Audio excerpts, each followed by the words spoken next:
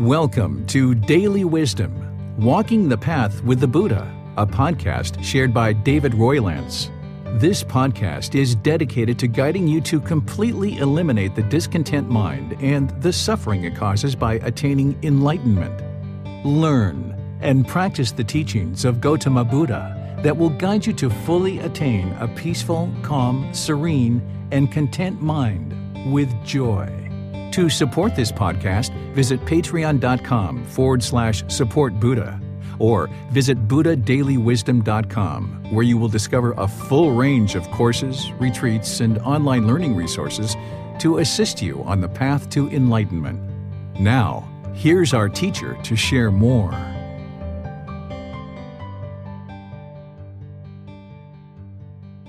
Sawadee Kap. Hello and welcome to Daily Wisdom, Walking the Path with the Buddha. Today is our group learning program where we're in Chapter 7 of this book, Developing a Life Practice, The Path That Leads to Enlightenment. Chapter 7 is titled The 5 Precepts, A Householder's Guide to Daily Practice. In this chapter, we learn the 5 precepts to help us significantly reduce our unwholesome kamma. In this chapter, people will oftentimes associate the 5 precepts to things like commandments or rules or even sins if you've studied other traditions. But that's not the way that the Buddha taught the 5 precepts at all. I'm going to be sharing with you his actual words of what he taught during his lifetime related to the 5 precepts and help you understand that the 5 precepts are guidance in order to train our mind and actively eliminate certain unwholesome qualities from the mind. There isn't any being here that's going to punish us or reward us for practicing these 5 precepts. That's why they're not commandments or rules or any kind of sin that you might end up breaking a sin and getting some kind of punishment as a result. Instead, the way that I teach this is that by learning and practicing these 5 precepts, it's going to actively train the mind in order to improve the condition of the mind and guide you along this path to making more and more wholesome decisions. So I'd like to thank all of you guys for joining today's class as we dive into the 5 precepts. In order to talk about the 5 precepts, it's important to first discuss the natural law of kamma. Because as you probably remember, when we talk about the Eightfold Path and a lot of the other teachings of the Buddha, I always connect it to this natural law of kamma because that's the real heart of what the Buddha taught in terms of how his teachings are all arranged. I call the Buddha's teachings the natural laws of existence. Well, as those natural laws of existence that the mind is unaware of, that we go through life being unaware of these natural laws, and we make these unwise decisions that lead to unwholesome results, these natural laws of existence, at the heart of those is this natural law of kamma, of cause and effect, or action and result. So as we talk about the 5 precepts today, always keep in mind that what we're discussing here is this cause and effect, or this action and result, essentially the results of our decisions. Because when we make wise, wholesome decisions, this is going to lead to wholesome outcomes. And when we make unwise decisions based on unwholesome things, it's going to lead to unwholesome outcomes. So that's why when you look at the 5 precepts and when you dive into them deeply, it's important that you always keep in mind that there's specific guidance around these 5 precepts in order to help guide you closer and closer to this clarity of mind, this enlightened mental state where the mind can be peaceful, calm, serene, and content with joy, where you don't have any kind of discontentedness in the mind whatsoever. The way that you can think about the natural law of kamma is it's your life, it's your decisions, and your results. Based on how you choose to conduct your life and the decisions that you make in your life is going to produce certain results for you in terms of if you have a life partner or not. And if you do have a life partner, what's that relationship like? You're going to see the results or the outcomes of the decisions you make with your children and how you interact with your children. If we interact with them in peaceful and loving ways with respect and politeness, that's what's going to come back to us when we interact with our children that way. And conversely, if we interact in other ways with harshness, aggression, ego, or any kind of other aspects of mind like that, that's what's going to come back to us from our children because they're learning that from us. The same thing with our friends and our family and our coworkers. As we go through our life and we're making various decisions about our intentions, our speech, and our actions, when we have a purified mind that the Buddha teaches as part of this path, then we're interacting in the world in a way that is harmless. There's no harm, and therefore harm doesn't come back to us. But conversely, if we do harm in the world and we do things like what we're going to talk about in the 5 precepts, then putting these things out into the world, then harmful things are going to come back to us. So in our class today, not only am I going to describe the precept and use the actual words of the Buddha, but I'm going to go through detail by detail and show you how to apply this precept to your actual life.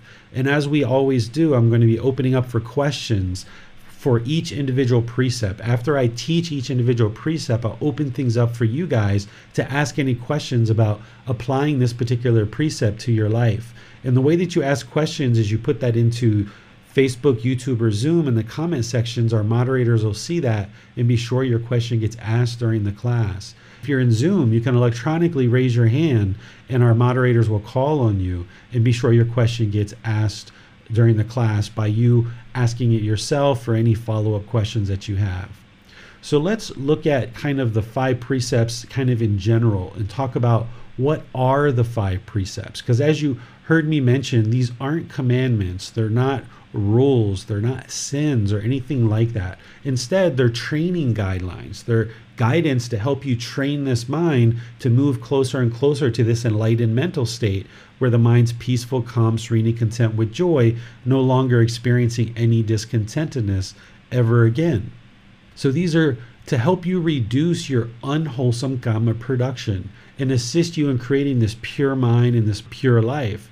Well, as you just heard me mention, that kamma, it isn't this mystical, magical thing. It's not this punishment and rewards. Instead, it's the results of our decisions. That when we're making wise, wholesome decisions, then wholesome things will happen for us. We will have wholesome outcomes as a part of our life. But if the mind is polluted and we choose to do things that are part of the 5 precepts, then by us not practicing these 5 precepts, it actually creates havoc in our life. And we end up causing harm in the world, so therefore harm comes back to us.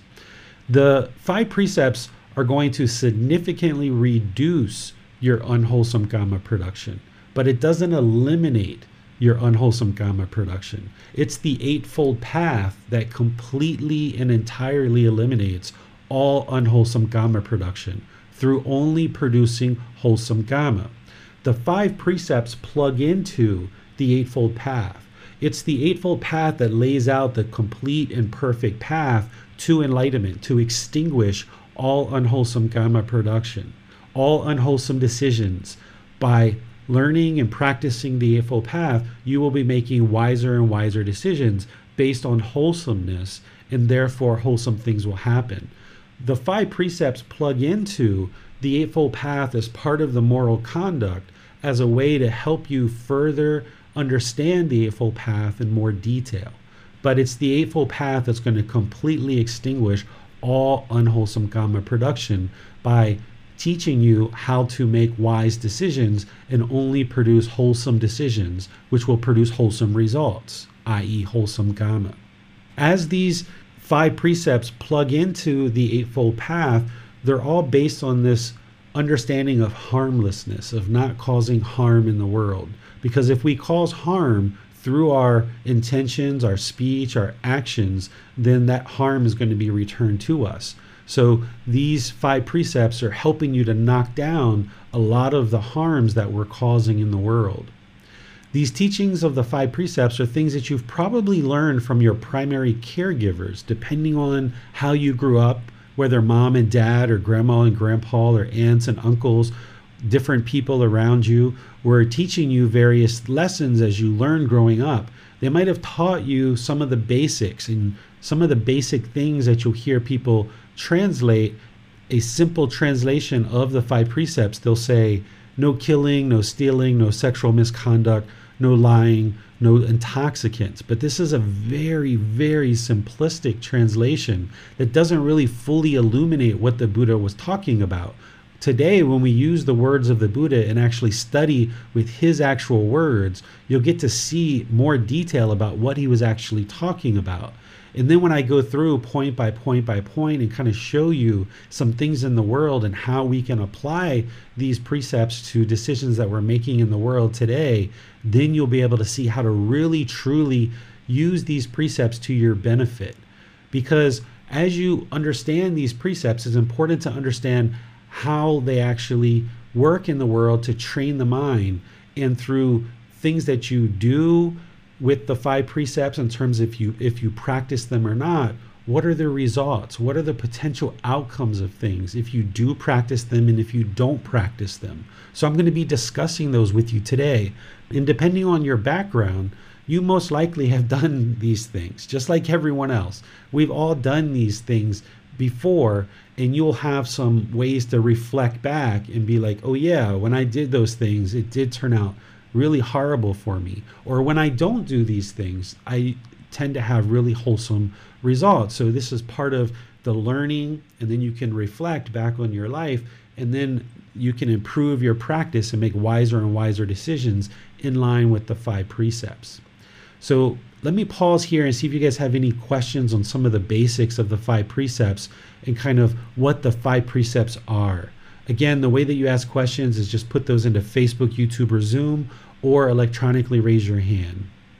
Hi, David. I just wanted to clarify my understanding of what the precepts are. So essentially, rather than rules, they're pure statements on karma generation. Is that correct? And they're essentially saying that if you violate these precepts, then it'll affect your mind in such a way that it will be harder to attain enlightenment, and you'll have a peaceful mind. Is that what it is? You can think of it like that. I tend to like to think of it in a positive way of like, by practicing these precepts, it's going to improve the wisdom that I have and the decision making that I have. I'm going to be making wiser decisions in the world, so therefore more wholesome outcomes are going to be happening for me. So as you guys know, with the 4 Noble Truths and other things that we talked about, that it's craving, desire, attachment that is causing the mind to be discontent. And we cause our own anger, sadness, frustration, guilt, shame, fear, and all these other things. And we're working as part of this path to enlightenment to eliminate craving, desire, attachment, as well as what we're going to talk about next week when we talk about anger and ignorance. We're going to be talking about how to eliminate those from the mind as well, which are beyond what we've talked about so far. But it would be really hard to train your mind to get to this peaceful, calm, serene, and content mind with joy if you're doing things in the world that is causing harm, and every time you turn around, something dramatic is happening in your life as a result of some of the things that you're going to hear today. So for example, I'll just take a simple one, like the Buddha talks about not stealing or not taking from people. So if we're training our mind to eliminate craving, desire, attachment, but yet we have this craving to take material objects from other people and steal, well, it's going to be really hard for you to train your mind to eliminate discontentedness if you're going around stealing and you've got people coming to your house, knocking on your door, you've got police officers at your door, knocking on your door, trying to find out, what you've stolen, putting you in handcuffs, carrying you off to jail, all these other things, going to court, hiring lawyers to defend you in court. So there's these real simple precepts that the Buddha taught as a way to knock down some of the more significant unwholesome decisions that we make.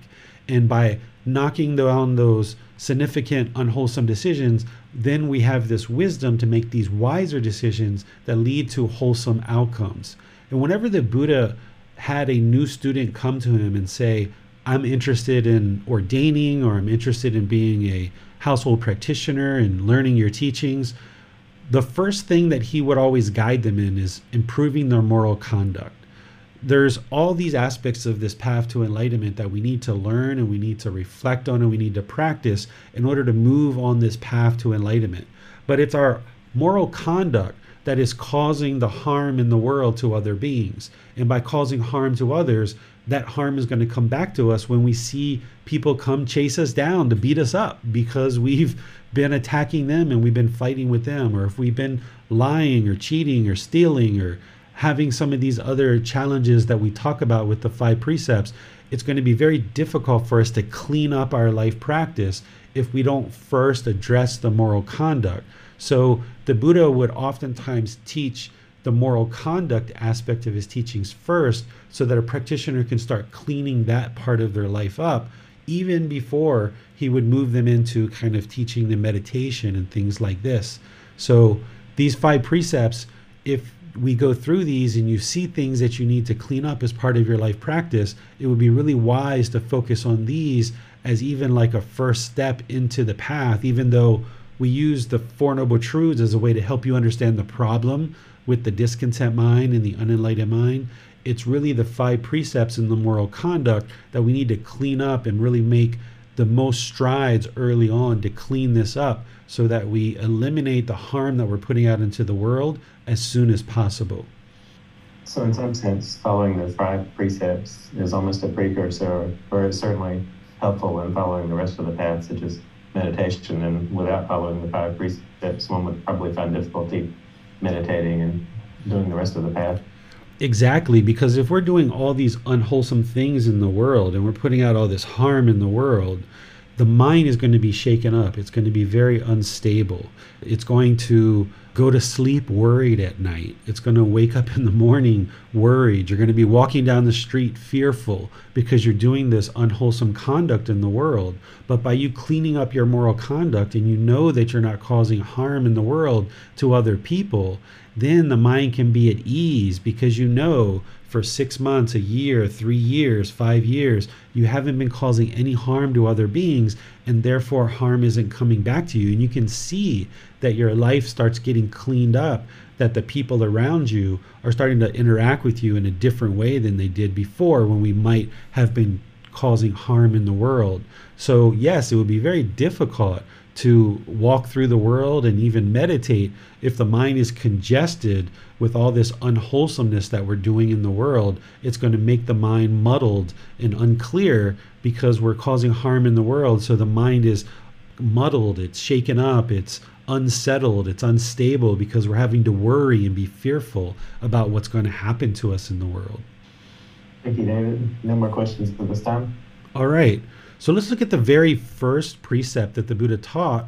And I'm going to use his words, because his words are very illuminating and help us to understand what he was actually teaching. Then I'm going to go through some various details on each individual precept so that you can understand how to apply this to your life. The Buddha's words here on the first precept are: abandoning the taking of life, refraining from taking life, without stick or sword, diligent, compassionate, trembling for the welfare of all living beings. So typically this one is translated as no killing, right? But as you see here, his words are so much more illuminating than that, right? Yes, there's this abandoning the taking of life, refraining from taking life, without stick or sword, right? Without a weapon. Diligent, it's like showing care. Diligent is to show care. And then compassionate is having concern for the misfortune of others, trembling for the welfare of all living beings. Like, we don't have to be fearful, right? But essentially you get the message of what he's talking about here is that we should have concern for the welfare of all living beings. In order to understand this precept, we need to understand what is a living being, because that's what he's talking about here. So what I like to do with the Buddha's words is I like to break down each individual word, each individual sentence, each individual phrase, and really investigate it with like a magnifying glass. So since this particular precept is talking about living beings, it's important to understand that we know what is a living being. Well, the way that the Buddha defines a living being in his teachings is he defines this as essentially a being that comes into the world through an egg, a sperm, and has a consciousness. He talks about what's called the 5 aggregates. This is something that you will learn in other classes with me if you get into the Pali Canon and English study group, where I share with you what's called the 5 aggregates. This is how the Buddha describes a living being. He describes a living being as a being that has form, that has feelings, has perceptions, has volitional formations, which are choices or decisions, and that has a consciousness. But the way I'm kind of summarizing it for you and helping you to see it a little bit more simply is if you think about it being that has an egg and a sperm and a consciousness, then this is a living being. So with that definition, you can understand that things like plants and bacteria are not a living being. While we might consider a tree to be alive, it can't make its own decisions. It can't decide, I don't like the view here on this hill. I'm going to pick myself up, walk a couple 100 meters and replant myself. A tree can't do that because it doesn't have consciousness. It doesn't have a mind to make decisions about picking itself up, walking, and replanting itself. So while we talk about plants in our modern language as being alive, it's not a living being in the way that the Buddha describes it. The same thing with something like bacteria. So if you're going to harvest broccoli or cauliflower, you're not killing a living being. Or if you have a bacteria that's inside the body and you take medicine like an antibacterial medicine or antiviral medicine, these are not living beings because they don't have a consciousness, right? A virus or bacteria, they're not making decisions to get up and walk and move somewhere else and things like this. So for all intensive purposes, you can look at the animal world and you can look at the human world and see these as living beings. But then we also have beings in these other realms too that the Buddha talked about. But primarily what he's talking about here is he's talking about animals and humans. With this understanding of living compassionately, trembling for the welfare of all living beings, you would need to think about things that are somewhat common practice in certain parts of the world. What humanity's laws are related to killing versus this natural laws of existence, they're two completely different levels of practice. While something might be legal in humanity's laws, doesn't mean that your mind is going to be at ease if you practice that. So these things that I'm going to share with you here, a lot of them are actually legal in the society today. Things like euthanasia of a human or animal, termination of a pregnancy, suicide, assisted suicide, capital punishment, going to war, government-sponsored killings, or murder of beings. These are all intentional killings that they don't follow this particular precept. So this is why we have conflict. This is why we have challenges when we euthanize an animal, for example. If we euthanize an animal, while it's legal and it's something that's done all throughout the world, oftentimes when people do that, they feel very guilty. They feel shame. They feel conflicted after they've euthanized a family pet, for example. Or after someone has terminated a pregnancy, for example. Oftentimes there's a lot of guilt or shame associated with that. Things like suicide, assisted suicide, while somebody might ask you to help them commit suicide and you might feel that's the best thing to do, even if it's legal in your country, afterwards you're going to be left with a lot of discontentedness. This is that natural laws of existence where humanity's laws are operating on one level, where the natural laws of existence are on a whole nother level. Same thing with something like war. While a government might sponsor its citizens to go to another country and kill on the behalf of that country, they can't escape the natural laws of existence. When they come back to their country, they won't be prosecuted for murder, right? If they killed somebody in their own country, they would be prosecuted for murder. But a government choosing and giving authority for their soldiers to go to another country and kill, they won't be prosecuted on a human level. But at this level of the natural laws of existence, they can escape the consequences of their decisions. If you're out there killing as a soldier, for example, then you're likely to be killed yourself. That's why. That's the consequences of your decisions. That when we put out harm in the world, then harm is going to come to us. This is also why soldiers oftentimes are harmed in terms of having amputations or mental disorders when they come back from war, or they even commit suicide when they come back from war. This is all the consequences of their decisions to go out in the world and kill. Even though their government gave them the authority to do that, they can't escape this natural laws of existence. And this is why oftentimes soldiers are very conflicted about the things that they've done when they've gone out to war. Same thing with something like capital punishment. While some people feel that a murderer or someone who has murdered should be killed by the government through a court system, and while that goes on in our world today, this is humanity's laws. But this natural laws of existence, when a government is seeing that, okay, there's this being in our society that we don't agree with their actions, we're going to put them through our court system, and now we're going to kill them or murder them as part of their punishment for what they did in society because we disagree with their actions and what they've done. Well, when the population of people see that the government is doing this, then this teaches the population of people that when you disagree with somebody in their actions, then you kill them. So if you look at places that have capital punishment in the world, the various governments around the world, you will see that in that population of people, there tends to be a lot of murder. And this is the reason why, is because on one side, the government's saying, don't kill anybody and you shouldn't be murdering each other out there in the population.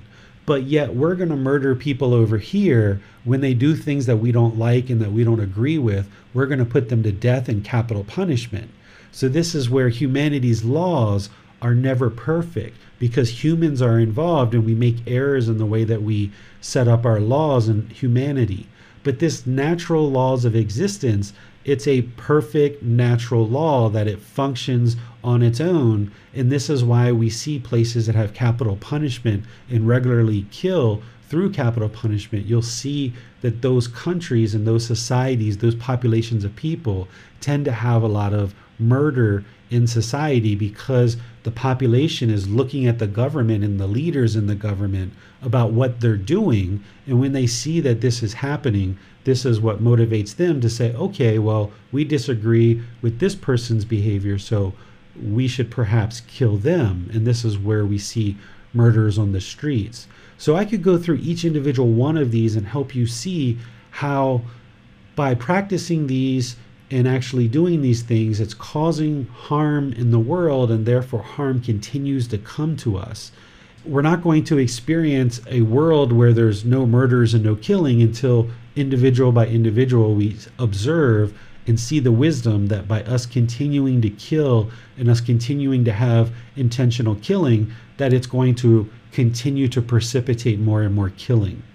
Essentially what this precept is doing, if you choose to practice it, is it's training your mind to eliminate any kind of anger, hatred, and ill will. This is a primary aspect of this path to enlightenment that we're going to talk about next week. It's one of the 3 poisons, or one of the 3 unwholesome roots is what we call it. By having anger, hatred, and ill will and putting that out into the world, not just through killing, but through other things as well, like other intentions or our speech or other things that we do, then that hatred, that anger, that ill will is going to come back to us. So in order to kill another being, you would need to have a certain amount of hate in the mind. You'd have to have a certain amount of anger or ill will. So what you'll observe by people who are practicing the Buddhist teachings very closely is even when a mosquito lands on you or lands on your clothes or lands on your arm, we don't actually kill the mosquito and swat it. We actually just kind of blow it and kind of blow it off of our arm, or we'll take our hand and kind of swipe it.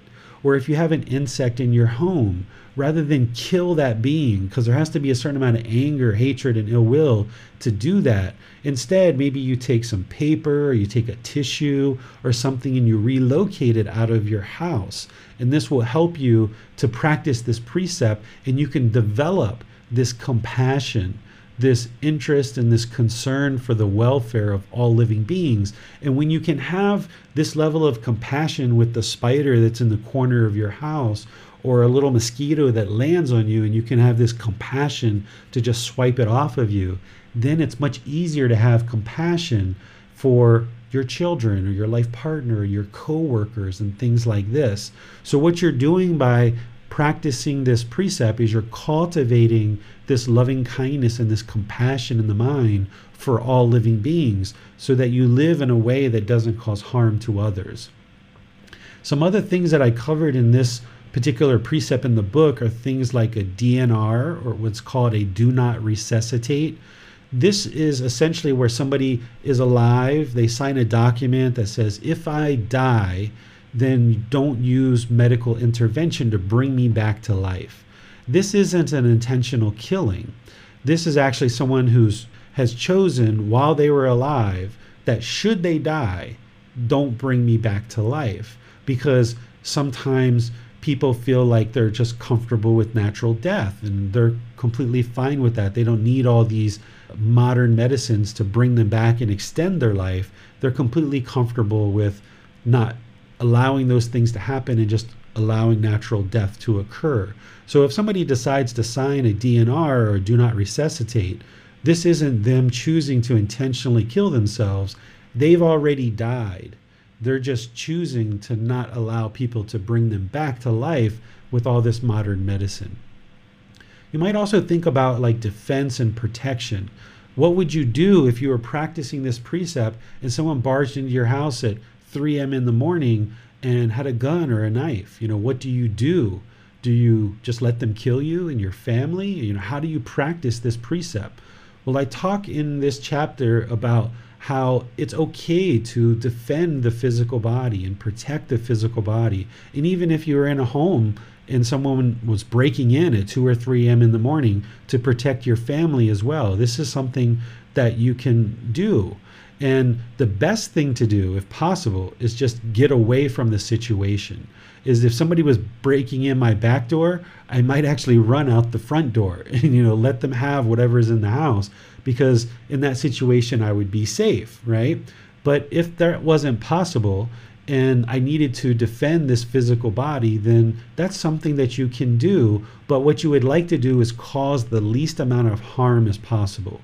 The more harm you inflict on this being, the more likely it is that you're going to have challenges afterwards.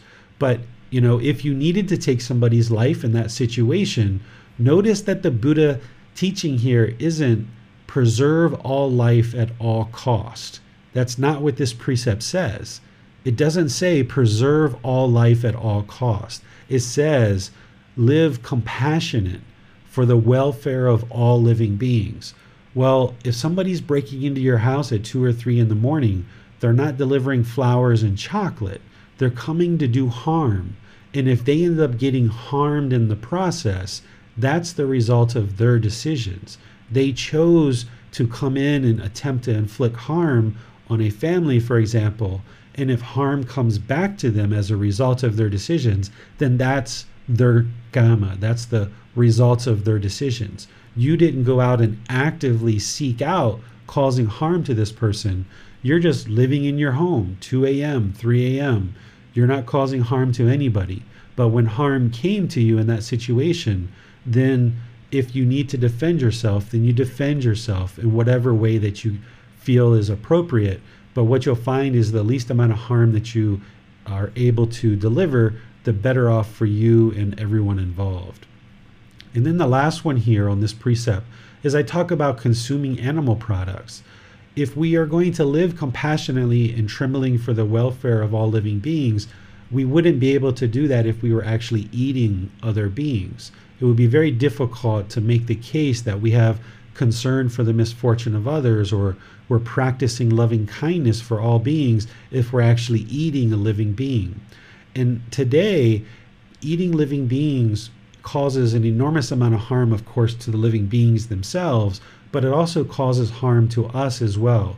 There's lots of research that shows that by eating meat, we are also ingesting drugs, toxins, and hormones that were injected into these animals as part of their growth process. And then by eating that, it actually causes harm to our own body through sickness and illnesses. So if you're looking to practice this precept closely, you might consider moving to a plant-based food supply where you're not eating animals in order to sustain your life. When or if you choose to do that is your choice, but you'll notice that with all of these teachings, that you don't have to believe what I'm saying, that by you learning and reflecting and practicing, you'll see the results for yourself.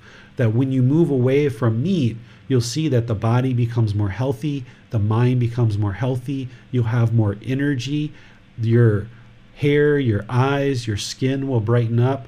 There's going to be all these benefits that you see within about a 3 to 6 month period of moving away from meat.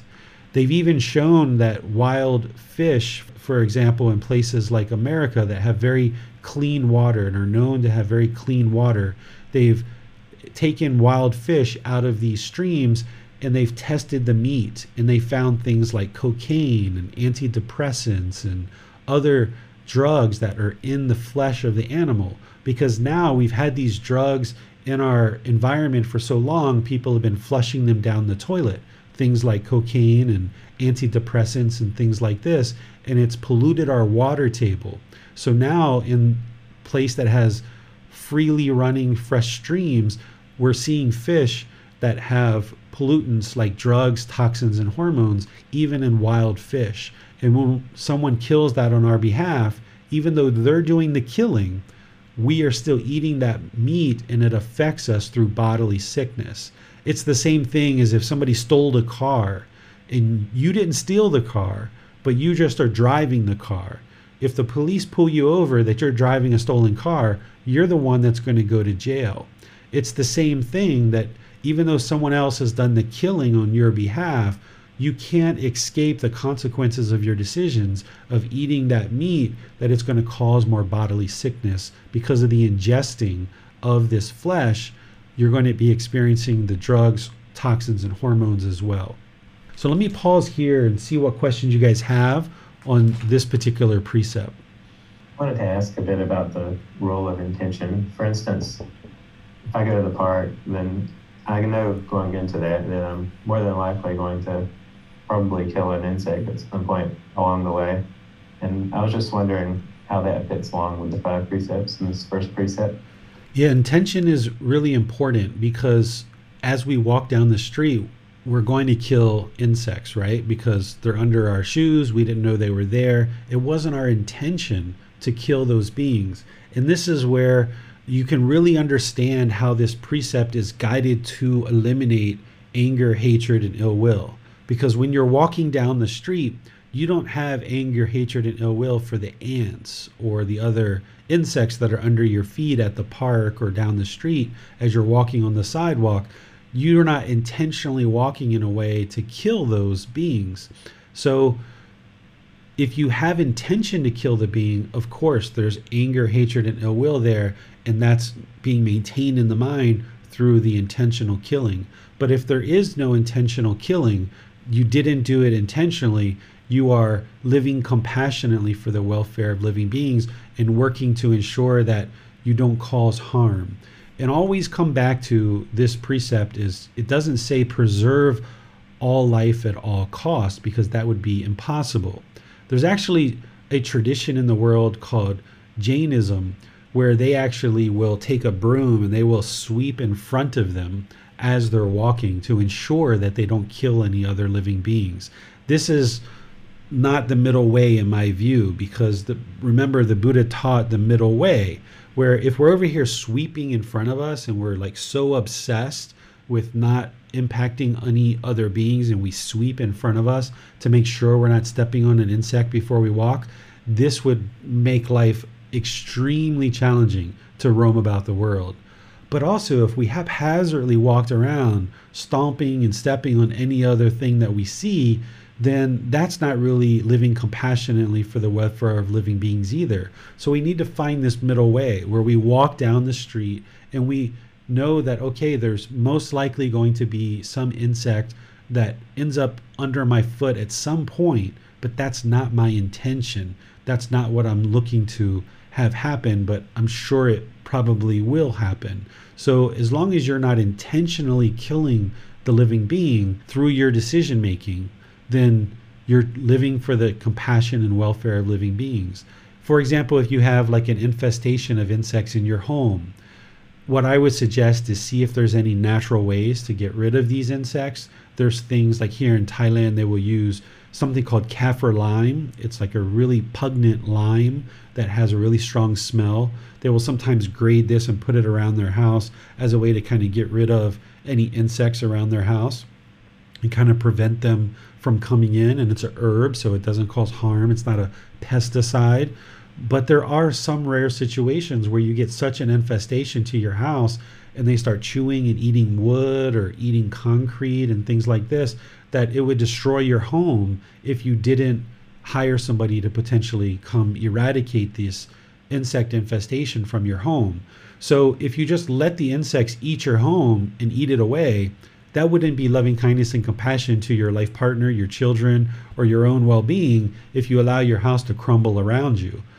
But also, if you just went out and tried to kill these beings right away without doing a little bit of research and seeing if there's some natural way to eradicate it, that wouldn't necessarily be living with compassion for those living beings either. So by finding this middle way where maybe you've exhausted your research and there is no way to get rid of these termites other than to bringing in a company in order to eradicate them. And in this situation, the termites are causing harm. And therefore, because they're causing harm, then harm is coming to them and that they're going to end up getting eradicated from the home. This is the cause and effect, this natural law of Gamma. And this is their Gamma of being reborn into the animal world, that they are a termite, they're eating wood, they're causing harm. Therefore, people are going to be interested in killing them because of the harm that they're causing. So always come back to, yes, intention, and be sure that you're looking to live compassionately for the welfare of living beings, but also always come back to this precept is not preserve all life at all costs. That would be impossible to accomplish, and it wouldn't be the middle way. Thank you, David. That's very helpful clarification. We have a question from Denise. What about when an animal is suffering from a terminal illness? Is it not causing more harm to let the animal keep living? So this is a common question that I get because nowadays we live very close with animals and a lot of people have grown very close to pets. They're almost like family members. But you need to understand this cycle of rebirth in order to understand the answer to this question. So animals in the animal world, they can't attain enlightenment from that realm. They're going to have to be reborn. And all of us have been previous animals, countless animals in the past, and we've now made it into the human world. But these pets that we have, they're going to need to be reborn. And the goal would be is that from that animal birth, that they get an improved rebirth in their next life, whether they get a higher being in the animal realm or they become a human in their next life. And the best chance for them to get a higher level rebirth is for them to experience all their Gamma in one particular existence. So oftentimes when an animal gets sick or injured, the owners are interested or they've been guided by doctors to euthanize this animal. And it's been labeled a compassionate killing. But there's no way to compassionately kill another being. This would be an intentional killing. If you really truly have deep feelings for this animal, while it's a struggle for you to observe that they're ill, or it's a struggle for you to observe that they're sick, it's actually better for the animal to let them live out that life, because then on their next rebirth, they're going to have a better chance of getting to the human realm and then actually attaining enlightenment. Because the real problem that that being is having is the cycle of rebirth. Killing them in that life isn't going to actually solve their real problem, which is getting out of this cycle of rebirth.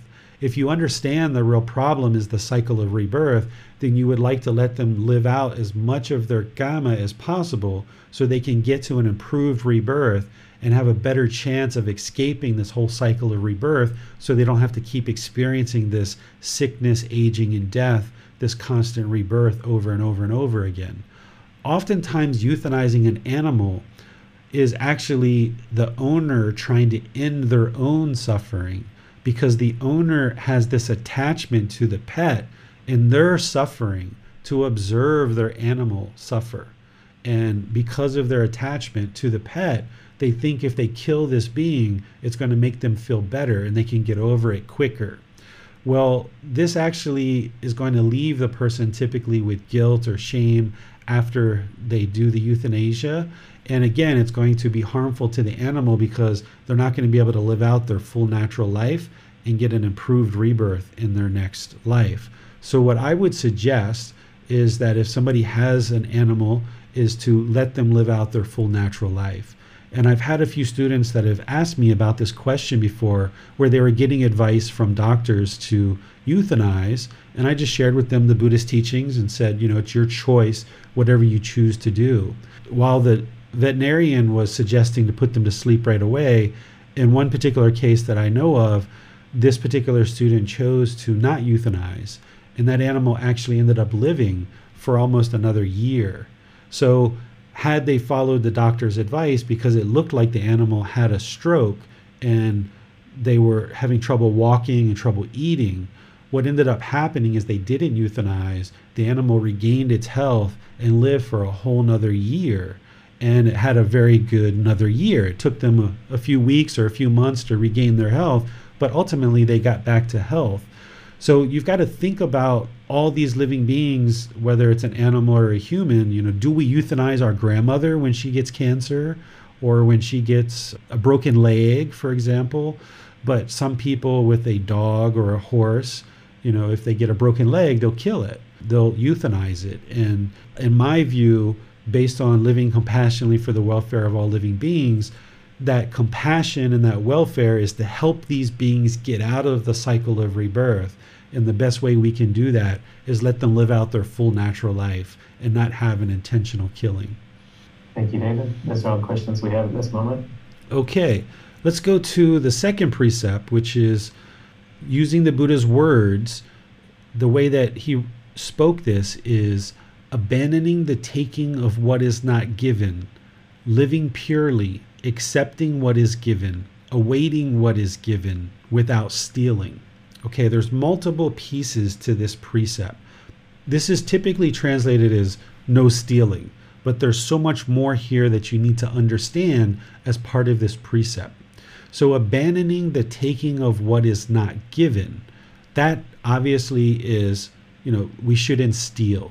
If we go around and we take from other people things that they've acquired, this is going to cause harm to them because they had to work, they had to build up their resources, and they obviously purchased those things in order to help them in life. So if we have craving, desire, attachment, and we steal from somebody something, then that's going to harm that person and harm is going to come to us. So what this precept is designed for mostly is to eliminate craving, desire, attachment, where you work and you apply effort to earn the things that you need in order to sustain your life, and that we don't steal from others. Because when we take something from someone else, it's going to hurt them.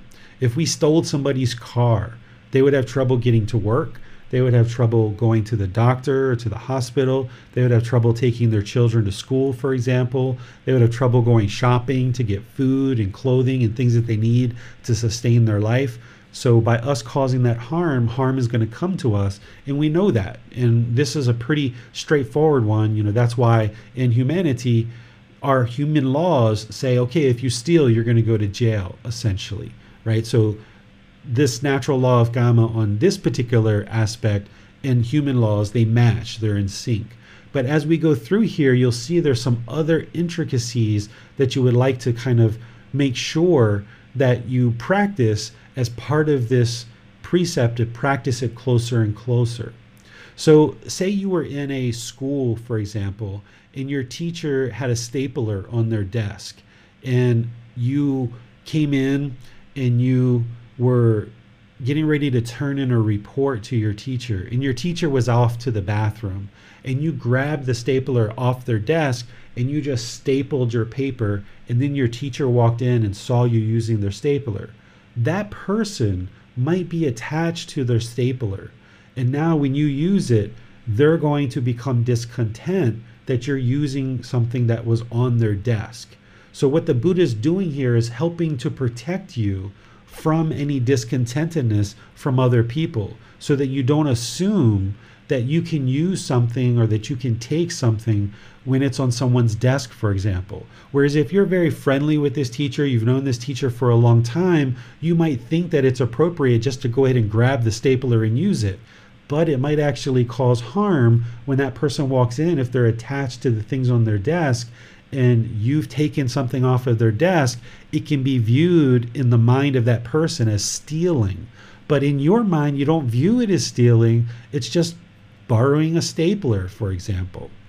But if you're wise and you practice this really, really closely, you wouldn't use that stapler without asking the teacher first. That's essentially what you would do in order to practice this, is you would ask the teacher if you could borrow their stapler. And if they said yes, you'd use it. And if they said no, then you'd have to find some other way. But that's the level of detail that you would like to practice, is that you're not taking anything from anybody in any situation, but instead you ensure that the things that you're using, that they belong to you, or that you've gotten permission to use them, for example. The other part of this precept is accepting what is given. So sometimes in life, when we are going about our life, we might ask people for things, and we might ask them to do things for us, which is kind of part of getting along in a household life.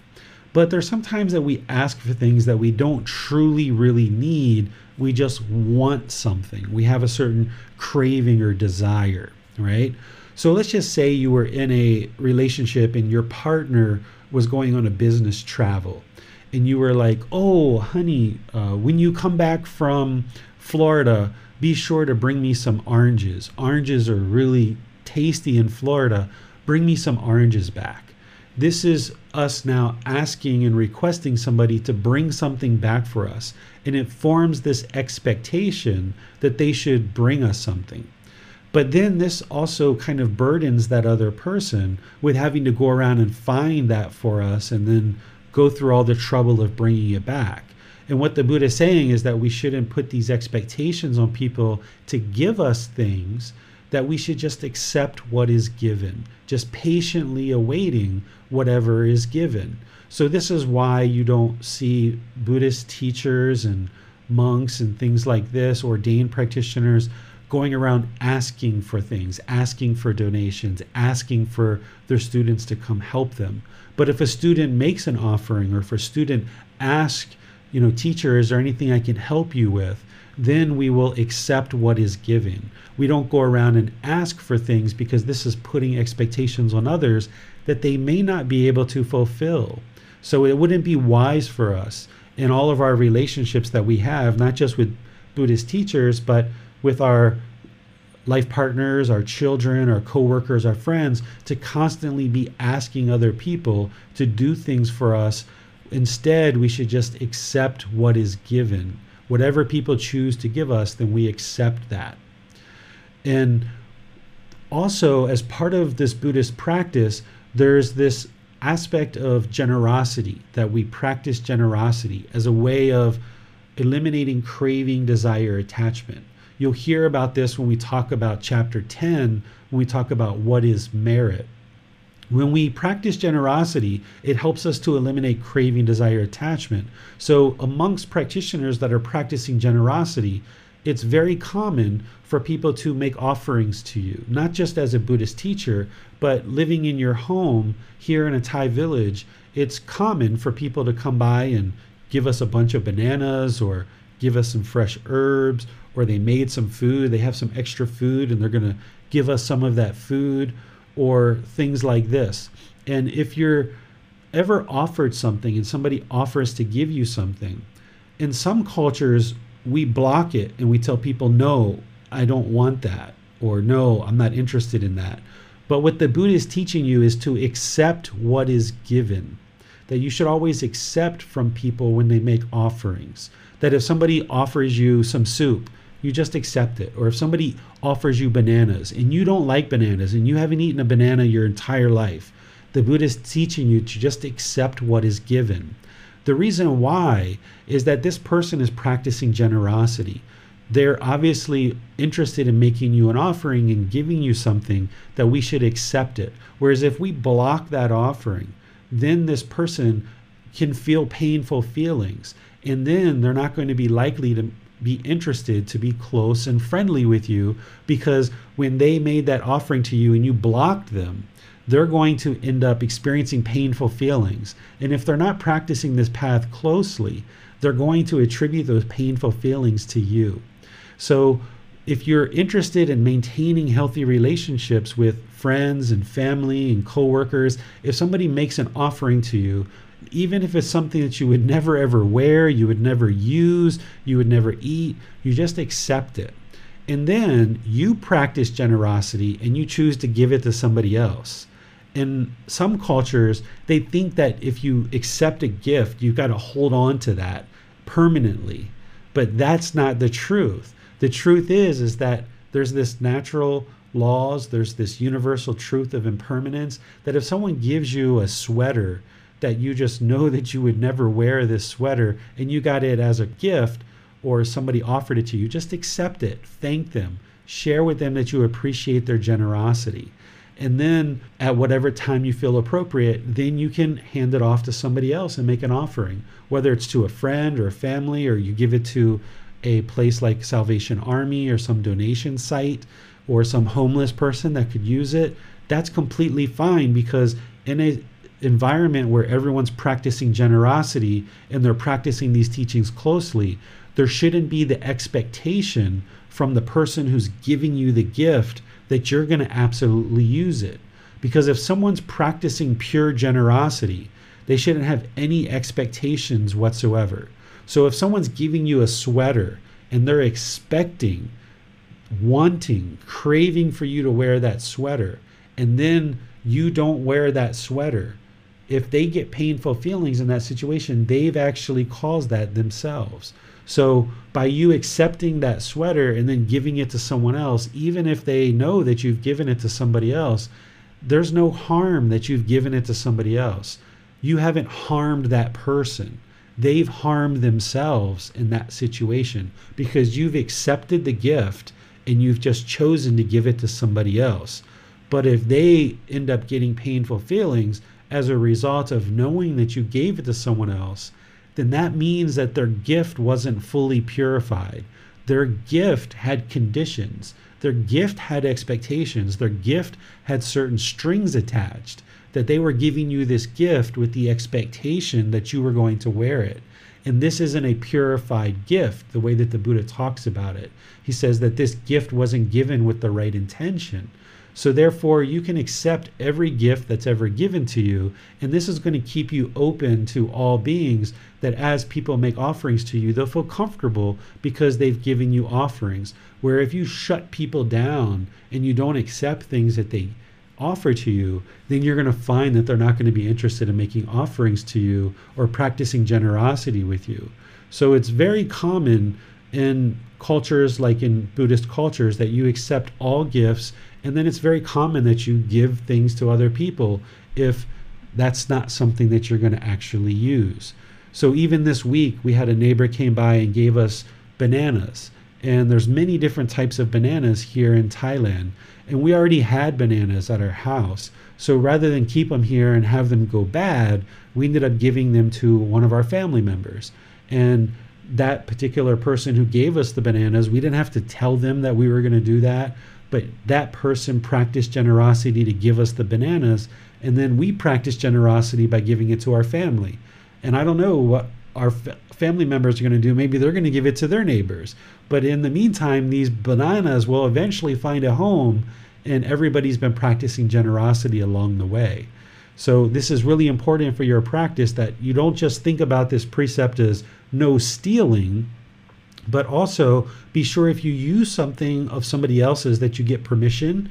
Be sure that you don't put your expectations that you should get something from other people. You should await what is given, and you should also accept what is given when somebody makes an offering to you. What questions do you guys have on this precept?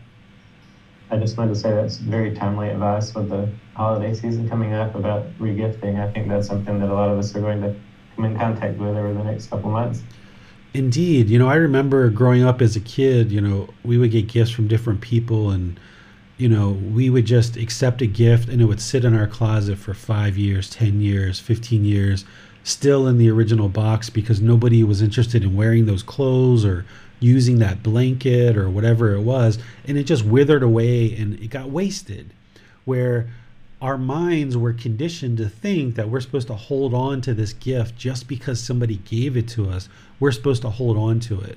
But that's craving, desire, attachment. Whereas if you practice what the Buddha teaches, which is eliminating craving, desire, attachment, which is what this precept is designed to train your mind for, is that you don't hold on to things. Is that when someone gives you a Christmas gift or a holiday gift, and if you use it and you can use it, great. And if you can't, you just hand it off to the next person who can use it. And there's no harm in that. You haven't caused any harm by practicing generosity and handing that off to someone else. I have another question that is a little bit related to with the holidays coming up. If someone wants to, say over dinner, give us something like a food prepared with meat, would we accept that, or is that a place where we would potentially draw the line on accepting? See, that's where if you accepted that, it would be in conflict with the first precept. So you have to have some discernment. All the Buddhist teachings are balanced on discernment, which is wise decision making. So like, for example, if somebody would have offered the Buddha a beer during his lifetime, he wouldn't have accepted the beer and drank the beer because he knows that's an intoxicant and it would pollute his mind. So there's discernment here that if somebody's offering you cocaine, for example, you're not going to accept that because it's in conflict with the other parts of the teachings. So in that situation, if somebody offered me meat, then I wouldn't accept it, but I would have a very polite, warm, and kind way of talking through that so that people understand that, I don't eat meat, but I would say that in a very warm and friendly way, prefacing it with a whole lot of thank you and appreciation for the offer of the meat. I call this the art of the friendly no. And some of the students are like, you need to write that book, The Art of the Friendly No. It sounds like an actual book. So you have to have this way about you of how to say no in certain situations. And it's almost like an art of how to say no in a friendly way. And usually I preface any kind of no with gratitude and appreciation, and I don't actually use the word no when I need to let somebody know that I'm not going to accept a particular offering. I always find a way of saying no without saying no. That's essentially the subtitle of the book, The Art of the Friendly No, How to Say No Without Saying No. That's the subtitle. It seems that in some sense the second precept is, especially when we look at accepting what is given, it's about creating an environment in the world of generosity. Would you say that that's a lot of what it's about? Exactly, because if we shut down every time somebody makes an offering to us just because we have a certain preference of something, then we shut down this generosity. And I grew up with my grandparents, and my grandparents were born in the 1920s. And I spent, of course, time with my mom and my family as well, but I spent a lot of time around older people. And I heard about an America where you could walk down the street in inner cities and other places in the world at 2 a.m., 3 a.m. as a single person and have no problems whatsoever. I heard about an America where my grandparents grew up and they didn't even have to lock their front door. I heard about an America where people would move into the neighborhood and all the neighbors would get together and make food and make these offerings to the neighbors and make sure that they shared food. I heard about an America where when people would make food, and it was very commonplace to share that food with your neighbor. And I could go on and on and on about all these amazing things that I heard that took place during the generation of my grandparents. But all of that has really changed in a lot of cultures. We've become very shut in. With all this news and the proliferation of information and hearing about all these murders and stealing and rapes and sexual abuse and mass shootings and all these things, people have become very shut in and almost afraid to talk to people and interact with people that you've never met before. Well, if we go to this environment where we're looking to have this heaven on earth, where people are practicing in a way that's very open and loving, kind and compassionate to all beings, well, when someone offers you something, if your neighbor spent a half a day making a dish and they show up and they're like, hey, I made you this dish, and you are like, no, I don't eat that, sorry. whoa, can you imagine like their heart's going to sink because they took all this time and effort to go shopping and prepare this food and bring it over to your house with a smile. And if we kind of give them the hand and we're like, nope, I don't want that. Wow, like, do you think they're ever going to go through that effort to make us food and show kindness to us again? So if we accept what is given, and we accept that it's not something that we eat necessarily, but we can then give it to somebody else, then that can be a way that we maintain the relationship and we keep an open door to all beings in our life, and that we are able to cultivate this loving and kind relationship with each other. I wanted to share that Chrissy said that she would have an interest in the book you were mentioning, so that may be a nice idea. I think she might be the one that recommended me to write the book, her and a few other people. We have a question from Adrienne on Facebook. How about when this is in reverse? When people take things that are considered mine without asking, I usually don't say or do anything because of the concept of attachment. And I'm of the mindset that if they needed it that badly, let them have it. Their karma is not mine. Yet by not saying anything, I wonder if I'm giving permission to take advantage of me. I try to set appropriate boundaries that are respectful, compassionate, but it doesn't always work. What is the middle way? Yeah, what I do is for example, I live here in this house. We have 3 rooms. My wife is in one, my son's in one, and I'm in one. And every once in a while, my son used to come into my room and he would use my charger for the computer because we have a similar computer, or he would take something else in my room. Well, I really don't care. I really don't care that my son uses anything in my entire room. I'm interested in teaching him this precept and ensure that he doesn't just walk on into his teacher's office and take the teacher's stapler, or he doesn't just walk into his friend's house and take a toy. And if he gets used to taking things out of my room, then he's going to be used to doing that and maybe do that with his teacher or his friends or something. So when I observe that my son has done that in the past, I will just sit him down and I'll talk to him and I'll say, you came into Dad's room and you borrowed the charger, right? And he's like, yeah, I did. And I just talk with them and let him know that this isn't wise for him to come into people's rooms and just take things without asking. I let him know that I'm more than pleased to allow him to use anything that he would like in my room, but I would just like him to ask first. So even though I don't care that he uses anything in the room, I'm not attached to anything in this room, I'm still sharing the wisdom with him of the way that he needs to conduct himself in the world, because if he gets used to interacting with me in one way and he just can freely come into my room and take anything, then he's going to start interacting that way with other people too.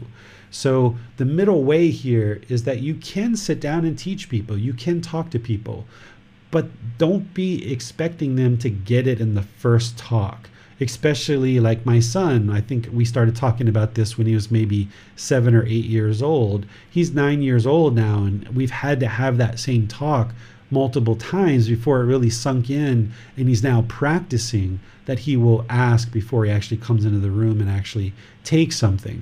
So you don't have to just let people take things from you. That wouldn't be a wise choice, especially if it's children that you're trying to guide in order to gain this wisdom and interact in the world in a certain way. But also, if you choose to talk to somebody about these things, you need to do it calmly, you need to do it polite, kind, friendly, and respectfully. And you shouldn't have the expectation that one conversation, and they're going to ultimately be practicing it right away after that one conversation. It's probably going to take multiple calm conversations where you're polite, kind, friendly, and respectful. And that would be the middle way, that you teach people how to interact in the world in a better way around you, but at the same time, you don't allow your mind to get discontent just because somebody came in and took something off your desk. Thank you, David. Those are all the questions for now. All right. Let's look at number 3, which tends to be one that has more involved conversation, because all of us are kind of used to this particular precept being discussed as no sexual misconduct. Well, this is such a rudimentary translation, and what is sexual misconduct? Who determines what is sexual misconduct? Well, the Buddha gives us a teaching in the 3rd precept that is very illuminating. And if you learn his words and what he's sharing, he's explaining it in detail. And you can see exactly what is sexual misconduct and what isn't sexual misconduct. So there's no confusion in your mind whatsoever. We're going to talk next week about the 3 poisons or the 3 unwholesome roots of craving, anger, and ignorance, or the unknowing of true reality. One of the ways we talk about this one is also confusion. The Buddhist teachings are giving you the clarity of what these natural laws of existence are so that the mind isn't confused about how to practice in the world. So here in the 3rd precept, we're getting very clear guidance of what sexual misconduct is so that we don't cause harm through our sexual interactions with other beings. And here's his words. He says, abandoning unchastity. Now, chastity is when you're kind of preserving yourself and you're not having sex with multiple people. So unchastity would be someone who's just having sex with anybody for pretty much any reason. So the Buddha is saying abandon that, right? So essentially what he's saying is practice chastity. Ensure that you're having good, wholesome, committed, loyal relationships with somebody before you choose to have sex with them. And this will ensure that you're protecting your own mind, and you're also protecting the individual too, because if you have sex with lots of people in succession, then that's where we can end up getting sexual diseases, and that's the harm that ends up coming to us. Or we feel very lost, or we feel very empty inside when we have sex with lots of people because we haven't had a commitment, we haven't had a real bonding experience of being able to share this sexual experience with somebody. We're just kind of having sex with anybody for any reason.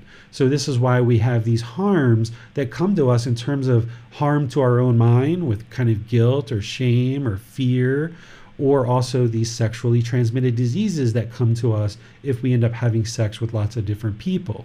That's the harm that we experience as a result of us not practicing this precept, for example. So abandoning unchastity, essentially having loyal, committed relationships.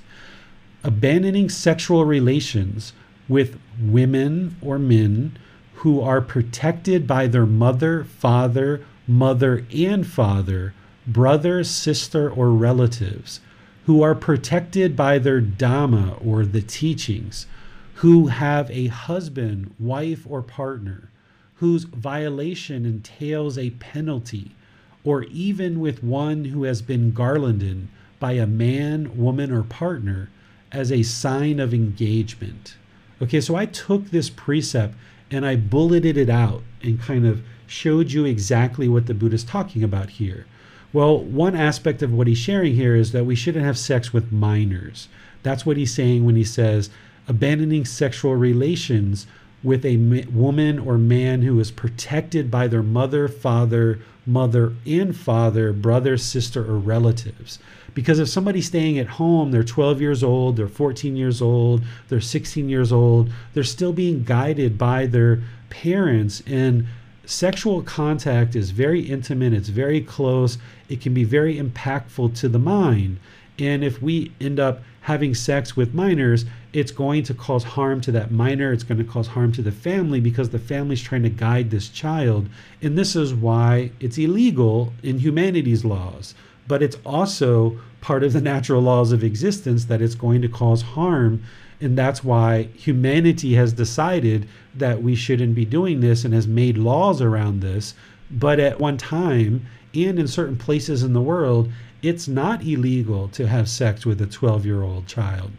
But even though humanity's laws in certain parts of the world say that you're legally able to have sex with a 12-year-old child, these natural laws of existence, by doing that, it's going to cause harm to that child and to their family. And the Buddha says that we would be wise not to do this. Any kind of sex without consent, that is, someone who, the Buddha talks about it, who entails a penalty, whose violation entails a penalty. This is like rape, or somebody who we don't have consent to have sex with. If we do that, it's also like stealing, but it's also sexual misconduct because we've forcibly taken sexual contact from somebody, that's going to cause harm to that being, so therefore harm is going to come to us. Sex with multiple partners, this is unchastity. The way that the Buddha is teaching here is that if we're going to have sex, it should be with one partner at a time, and we should ensure that we have a well-developed relationship with that person before we decide to have this close, intimate contact. Because once there's this close, intimate contact, that's an opportunity for the mind to become highly attached to each other. And you would like to make sure that there's a well-developed relationship, and it's only with one person in a loyal, committed, faithful relationship. If there's a certain being that is living at home with their relatives, so like here in Thailand, it's common that when you become 18, 20, 25, 30 years old, you might meet a partner, and then you get married and you move into the parents' house together. And then you save your money, and then eventually you buy a house for you and your partner somewhere else. So for maybe 5 years, you might be living at home as a married couple with your mom and dad. In this situation, the parents have accepted the relationship. This isn't sexual misconduct if you choose to have sex, because the parents have accepted the relationship. They know that you're married. They know that you're living together as husband and wife. Maybe you may not have even had a ceremony, but they've accepted the relationship that two people living together in the home of a parent, those parents would have had to accept you into their home, and this wouldn't be considered sexual misconduct because the parents have accepted you into their home and they know that that's part of the relationship. If somebody has chosen to be celibate, for example, as part of this path to enlightenment, in order to go to the third or fourth stage of enlightenment, somebody would choose to eliminate sexual contact from their practice. If someone's chosen to do that, and then someone else was trying to lure them away from that and entice them into having sex, this is going to cause harm to that person, and harm is going to come to you. So if you know of somebody who's made a commitment not to have sex any longer and they're practicing celibacy, you shouldn't be interested or even attempt to have a sexual relationship with that person, because they're practicing celibacy and it would cause harm to them, and therefore it would cause harm to you. If you're already in a committed relationship, you shouldn't have sex outside of that relationship. Or if somebody else is in a committed relationship and you're not in a committed relationship, you shouldn't have sex with that person because they're already in a committed relationship. It would cause harm to that person and their existing partner, whether you were single or you had another partner. By having sex with that person, it's going to cause harm to you and that person. There's people that have been murdered over this kind of thing. That's the harm that's going to come to somebody who chooses to have sex with someone who's already got a partner. People have been beaten up. People have lost their jobs. People have had their cars' windshields broken, their tires slashed, even entire families. You know, if some person is already in a relationship and then they have a sexual encounter with somebody who's already in another relationship, that other partner could come kill you and your entire family. And these things happen in the world. This is the harms that happen because of the attachment, because of the craving, desire, attachment here. And it would be wise for us to ensure that we're only having sex when we're in a committed relationship, and make sure that the other person doesn't have any other partners as well. It would be unwise to have sex with someone who's being human trafficked. If somebody is a sex worker, they could be doing that on their own choice, or they could be human trafficked, for example. In both situations, it's going to cause harm. Someone who's human trafficked, if we end up choosing to have sex with that person, we're keeping them in that life of servitude, and it's causing that person harm, and it's going to cause you harm too. Again, sexually transmitted diseases. A lot of times it's illegal for human trafficked people to have sex. You can get arrested, you can go to jail, you can lose your reputation if people find out that you're doing these things. Lots of harms that can come to us if we're having sex with people who are human trafficked. Along these same lines with the third precept is paid sexual services, things like prostitution. If you're hiring a male or a female to have sex, while that does go on in many parts of the world, we experience harm because of this. We experience harm, like again, through sexually transmitted diseases. We can get very addicted to this and we can lose our wealth. We can have certain guilt or shame as a result of this. You can even end up getting beat up and murdered in these situations too. People who are selling their services for sex, they're not always necessarily the most upstanding citizens in the world. You could enter into a hotel room or you could enter into a brothel that is paid sexual services and have a gun to your head, have a knife to your throat. You can get robbed. You can get all kinds of problems as a result of this. And that is because of the harm that we're causing. That harm comes back to us. Just as I talk about things that are harms, I like to talk about things to help you see more clearly about what the Buddha was teaching, not just about this precept, but about some of the wider teachings that he has as well. Notice that when the Buddha talks about sexual misconduct, he doesn't talk about same gender partners or same sex partners. And the reason why is because that's not sexual misconduct. The Buddha was aware of people who preferred same gender relationships. He actually talks about it in his teachings. He talks about men who aren't attracted to men, and he talks about women who aren't attracted to women. So he was aware of people who preferred same gender relationships. This was going on during the lifetime of the Buddha as well. If you understand the universal truth of impermanence, then you understand that it's not possible for every man to be interested in having sex with a female.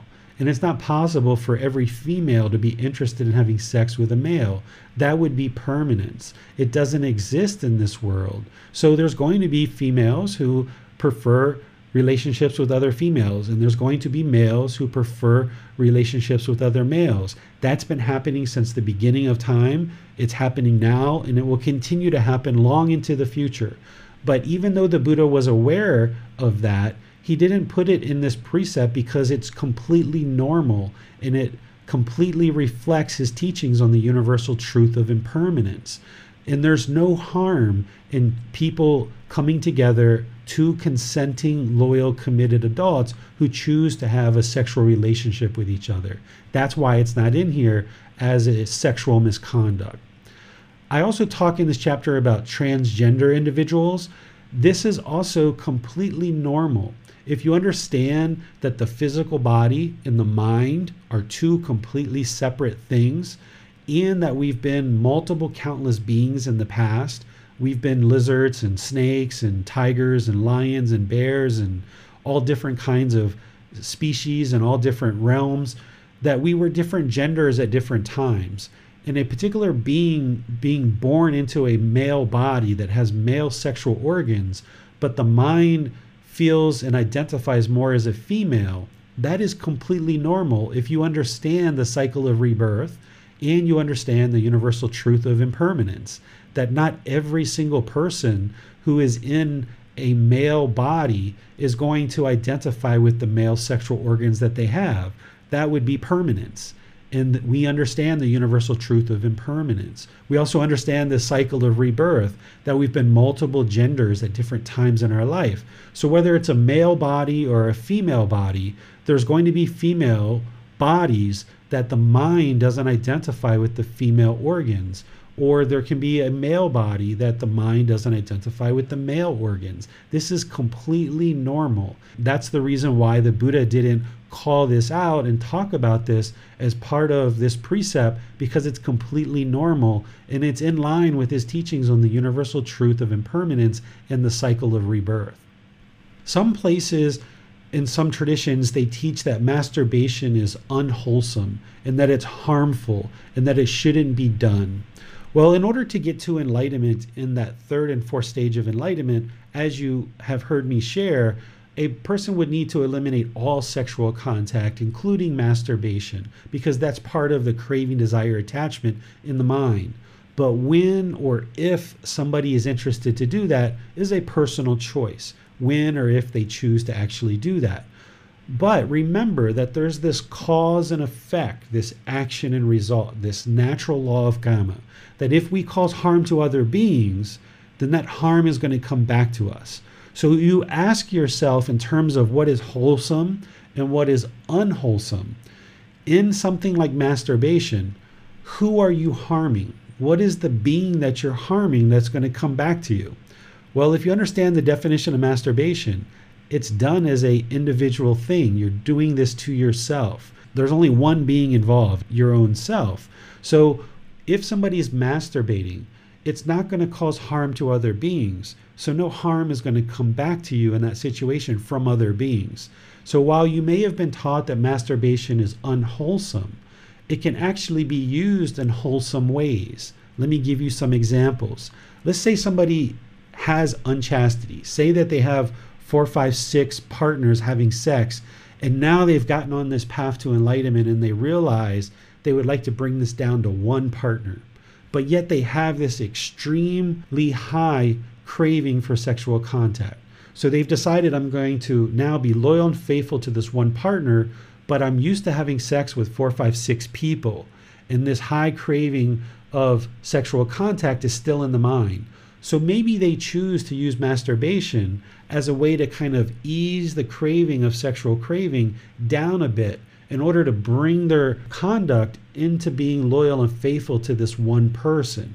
So I'm not saying that someone should masturbate or they can masturbate or they should look at doing that frequently or often, but you need to look at what you've been taught in the past may not actually be the truth. Because if masturbation helps somebody go from 5 partners to 1, it can be used as a healthy practice. Ultimately, to get to enlightenment, they would need to extinguish masturbation 100%. But in that process of gradually extinguishing the craving, they might use masturbation as a way to temper their sexual cravings and bring it down to only one partner. Another way someone might use it is just say somebody has craving to rape individuals. Well, maybe by using masturbation, it kind of brings the sexual craving down and they don't have this craving to go rape an individual. So while you may have been taught that completely avoid masturbation at all costs, it's unwholesome and it's a really bad thing to do, as long as you understand what your goals are and what you're working towards, masturbation can actually be beneficial in certain situations. It's kind of like this. If you were trying to temper your sexual craving and bring it down to one partner, or ultimately you decide to extinguish sexual craving 100% and get rid of sex in your practice, well, as you choose to do that and you no longer have sex, there's going to be this building of the craving in the mind. There's still going to be that craving to have sex. It's almost like the water on the dam is rising and rising and rising and rising, and it's putting more and more pressure on the dam, and the dam is about to break open, and somebody might go back to having sex with 2, 3, 4 partners again. Well, if you can use a little bit of masturbation in order to temper that craving and bring it down so there's not as much pressure, then you can actually work towards this goal of bringing your partners down to just one or ultimately none if you decide to extinguish sexual craving.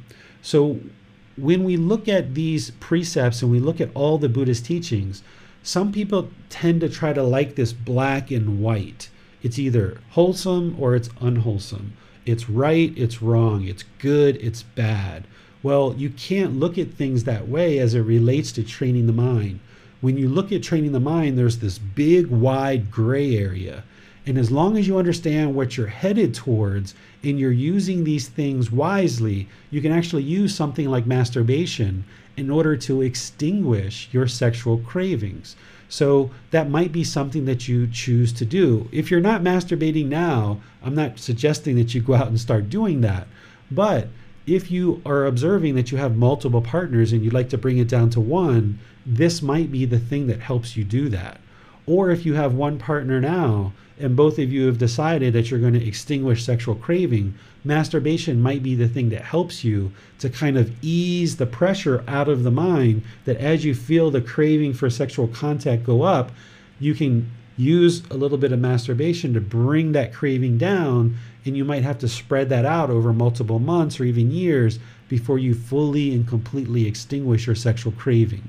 So there's this large gray area that you need to look at with any of these teachings of the Buddha and keep your mind focused on the actual end goal of what you're trying to accomplish. As long as you're not harming through your sexual contact, you're not causing harm to other beings, so therefore harm isn't coming to you. And with masturbation, you're not causing harm to other beings because there's only one being involved.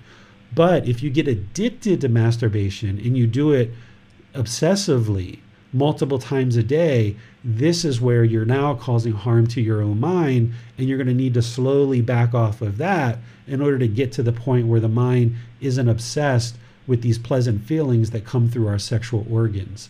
So keep that in mind as you go forward in your practice. Sex with animals, an animal can't consent to us having sex with them. So this wouldn't be a wise thing to actually do as part of one's practice. You would be causing harm to that animal, and you would be causing harm to yourself. There's all kinds of illnesses and problems that can come about if someone chooses to have sex with animals. Additionally, pornography. This isn't something that was in the book. I just added this in the last couple days. So you can go read what I had to write about that if you would like. But pornography is something that allows the mind to have this craving, desire, attachment. There's this longing, a strong eagerness to view these images. This didn't exist during the lifetime of the Buddha. There was no way to capture images and view them later in what we call pornography. But today, you are able to do that. And while this isn't causing harm necessarily, any direct harm, there is indirect harm. That the people who are working to do that work, by us providing financial support for that to occur, there is some indirect harm that's being done there. And also there's some harm being done to your own mind, in that the mind can become very obsessed with pornography, become very addicted to it. The person can become very withdrawn. The very thing that motivates somebody to indulge in pornography is that they're looking for intimacy. They're looking for close relationships. And oftentimes when you indulge in pornography, it takes you out of the world and kind of in this fantasy world. And now, even when you do choose to get a partner, the partner can't really fulfill what you experience in this fantasy world. So even when you look to get this intimacy going on with a real life partner, it doesn't quite fulfill the mind as the way that the pornography does. So pornography is like a self-sabotaging pursuit, that we actually are looking for intimacy. We turn to pornography and we kind of self-sabotage the mind, where it's like a downward spiral, that the more we get into that world, the more we end up harming our own mind. We oftentimes become socially awkward, that our mind becomes very obsessed when we're in daily life, because we are kind of, mind is indulged in this fantasy world of this pornography. So if you currently are using pornography, what you should choose to do is kind of gradually ease away from that. If you're not using it now, then that's great that you don't have to deal with that. But this is something that would need to ultimately be eliminated from one's practice in order to get to enlightenment. Let me pause here and see what questions you guys have on the third precept. I had a question about relationships that don't cause harm outside of the law. For instance, in the past and even in current day, there have been places that made illegal interracial relationships or same-sex partners, and this can seemingly cause harm through the law or through societal expectation, yet we know that according to the precept that they don't necessarily cause harm to others. So I was just wondering how that works here. Yeah, this is what I was talking about, where humanity's laws are imperfect. Humanity, when we try to make laws, we get them wrong all the time. And throughout history, we've gotten them wrong in a lot of different cases. And that's why when you start living your life through the natural laws of existence, which is a much higher law, and that is a perfect law, that's why we call the Buddha the perfectly enlightened one, because he understood these natural laws perfectly. His mind was untainted and unpolluted. He could clearly see these natural laws perfectly, because the natural laws of existence are perfect. So if you practice and develop your life practice to understand the natural laws of existence, and you practice in that way, then you know you won't be causing harm to any beings. And you can look at humanity's laws and you'll never be worried, you'll never be fearful, you'll never be scared, because you're practicing a law that's much higher than humanity's laws, and you'll never have any problems with the government because you're practicing a law that's much higher than what the government is actually practicing. We have a question from Adrian as well. What about persons who identify as being bisexual? Same thing, is that there's no harm in having sex with someone of opposite gender or same gender, but you should only do that with just one partner at a time, being loyal, committed, having a deep relationship. And if it's going to be with a man and you're a man, then you just have that one relationship. Or if you in that relationship and you move on and now you're a man and you decide to have sex with a female, then you should have sex with just that female, only one relationship at a time. That's going to ensure that your practice of sexual conduct is not going to cause harm to others. Adrian also has another question. I'm a mother of 3 sons, and what I know from my experience in education and social work and human development, it seems that masturbation is far more important to males, but not isolated to it. Men seem to need visual stimulation, i.e., masturbation to pornography. What is the middle way? Well, if somebody is going to masturbate, then they can choose how they are going to do that. What I'm sharing here is that in order to get to enlightenment, we would have to eliminate all that, right? We'd have to eliminate masturbation and pornography. But there is this middle way that if you're trying to bring your sexual conduct into kind of more of just having sex with one partner, or you're trying to get rid of sex altogether, then you might choose to use some masturbation to kind of bridge the gap, so to speak. And if somebody chooses to use some visual images, then yeah, they're going to be causing themselves some challenges there. But this practice is a self journey. It's a self pursuit. When or if you choose to let these things go is up to you. What I'm sharing with you here is what is the natural laws? What is the way to move the mind to the enlightened mental state? But when somebody chooses to let these things go is up to them. I have students that share with me that they masturbate or they use pornography and things like this, but they would like to have some help to move away from those things. And I help them with that, and they gradually work on it. There's no judgment or anything like that. So where in some traditions you learn something like this, and the expectation is that you click your fingers and everybody has to follow those rules or those commandments right away. That's not what the Buddhist teachings are at all.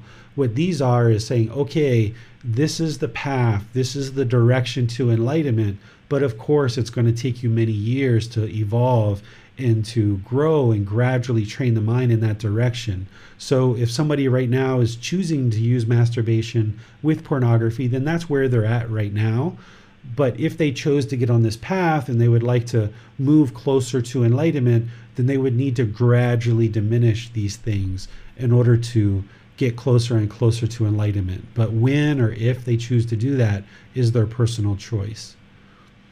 So it seems like the rule of thumb is really harm, regardless of societal expectation or law. If we're in a sexual relationship and we're not causing harm to others, then we can say that that's most likely acceptable. And if we are causing harm, then it's not. It seems to really boil down to that. Is that true? Yeah, I mean, what you should think about is you don't have to meet anybody's expectations, right? If society says masturbation's wrong, well, society has a lot of misperceptions. Society has a lot of ignorance, a lot of delusion, a lot of confusion around these type of traditions, around this type of training. And even though the vast majority of people around you might say masturbation is wrong, you should never do masturbation, well, if you understand this natural law of karma, which is what the Buddha is sharing with you and helping you to see, then you can see like, okay, it's about cause and effect, action, result. It's about not causing harm to other beings. How am I causing harm to another being with masturbation? Because there's no other beings involved here. So rather than relying on the expectations and the misperceptions of the people around you, What you're doing as part of a practitioner on this path is you're on this independent journey to uncover and discover the truth so that you can have wisdom. And the more that you uncover this wisdom and you discover this wisdom, then you can practice in a way that leads to more and more improved results. And when you're practicing in this way, it's not going to match to what people are doing around you. That's why when we were talking about that first precept about euthanasia of animals or humans or even war, right? Around the world, like capital punishment is somewhat common, going to war is somewhat common, euthanasia is somewhat common. But if you did those things and participated in those things, it's going to cause harm, and therefore harm is going to come to you. And same thing here is there are situations where people are saying that masturbation is all wrong, you should never do it, it's absolutely unwholesome, it's horrible. Well, that's why what I'm sharing with you is not rules, they're not commandments. What I'm doing is giving you some things to think about to help you understand this natural law of Gamma. That if you understand that it's about not causing harm to others, ask yourself with masturbation, who are you causing harm to? That harm's going to come back to you. Well, there's no one else involved. So you're not causing harm to anyone. So rather than just conform to the expectations of what other people are telling you around you, what the Buddha is encouraging you to do is investigate his teachings, examine his teachings, learn them, reflect on them, and practice so that you can see the truth for yourself. That way you don't have to conform to what other people are telling you, but you can see the truth for yourself. And if you understand the natural law of Gamma, that it's about not causing harm to others because therefore it will cause harm to you, then you'll see that something like masturbation, you can see very clearly that, yeah, I'm not causing harm to anyone. And as long as I'm not causing harm to myself through getting addicted to it and being obsessive about it, then I can do this occasionally in order to help me kind of bring my cravings down to either one partner or to extinguish sexual craving entirely, right? That would be how you could use it in a wholesome way. Thank you. There are no more questions at this time. All right, let's go to number 4. This is the 4th precept. This one relates to speech. If you remember, part of the Eightfold Path is right speech. Well, this plugs into that one. The other ones that we've talked about so far are part of right action. Killing, stealing, and sexual misconduct, those are part of right action. This one is part of right speech. The Buddha's words here are abandoning false speech, refraining from false speech, a truth speaker, one to be relied on, trustworthy, dependable, not a deceiver of the world.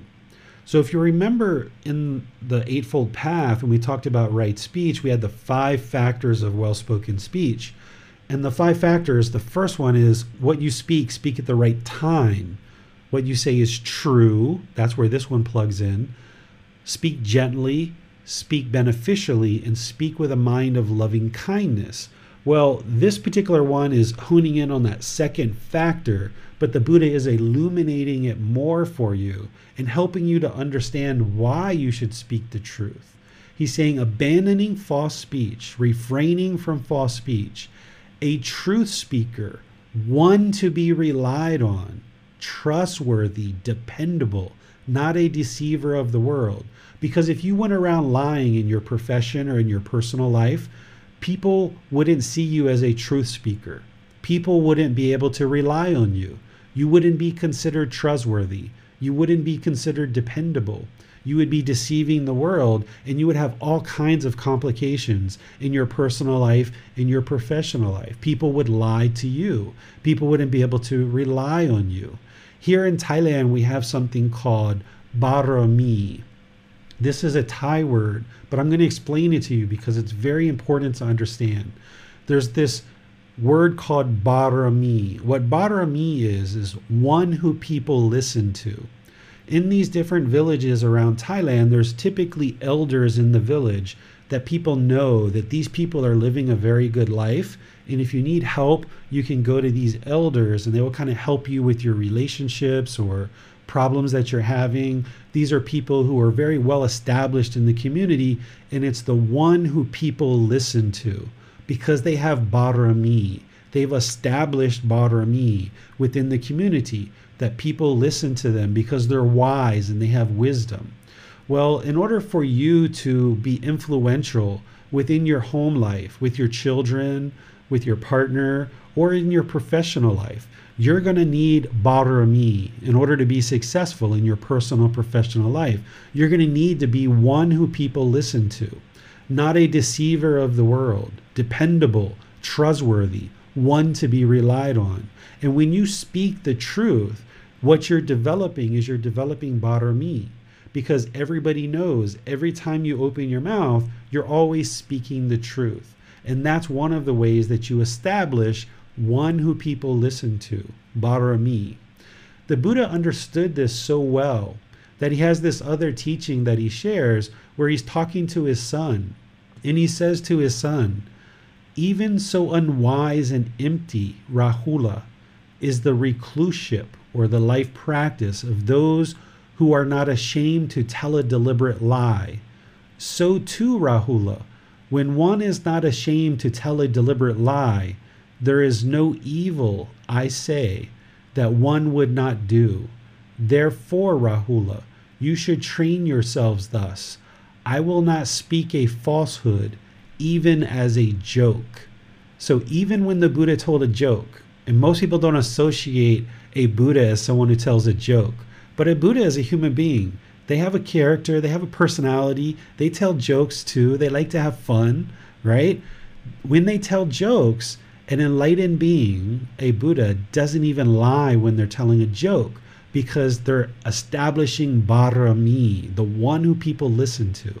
So if you get in the habit of every time you open your mouth, you're always telling the truth, then your mind doesn't have to be shaken up and figure out, what did I talk to Manal about? What did I talk to Chrissy about? What did I talk to Nick about? And trying to sort this out and kind of figuring out, who did you say what to who? If you're always speaking the truth, your mind can be at ease no matter who you speak to, because you always just speak the truth. You don't have all these conflicts to try to sort out in your mind. Your mind can be calm and steady and stable because you're always speaking the truth. Even when you tell a joke and you establish this Barami, or one who people listen to. The other thing that you can look at here is where the Buddha talks about this, where he says, when one is not ashamed to tell a deliberate lie, there is no evil, I say, that one would not do. So if you have people around you who tell deliberate lies, the Buddha is saying there's no evil that that person would be unwilling to do. So in terms of creating wholesomeness and wholesome friendships around you, having associates and colleagues, or maybe if you're a boss and you're hiring employees, you would look for people who aren't telling lies. Because people who tell lies, the Buddha is saying there's no evil that they would not be willing to do. And you're not interested in having some people like that around you. So it would be very wise for you to cultivate your own practice where you're always telling the truth, so that then people can rely on you and you can be more influential. Your mind won't be shaken up. It can be at ease that you're always telling the truth.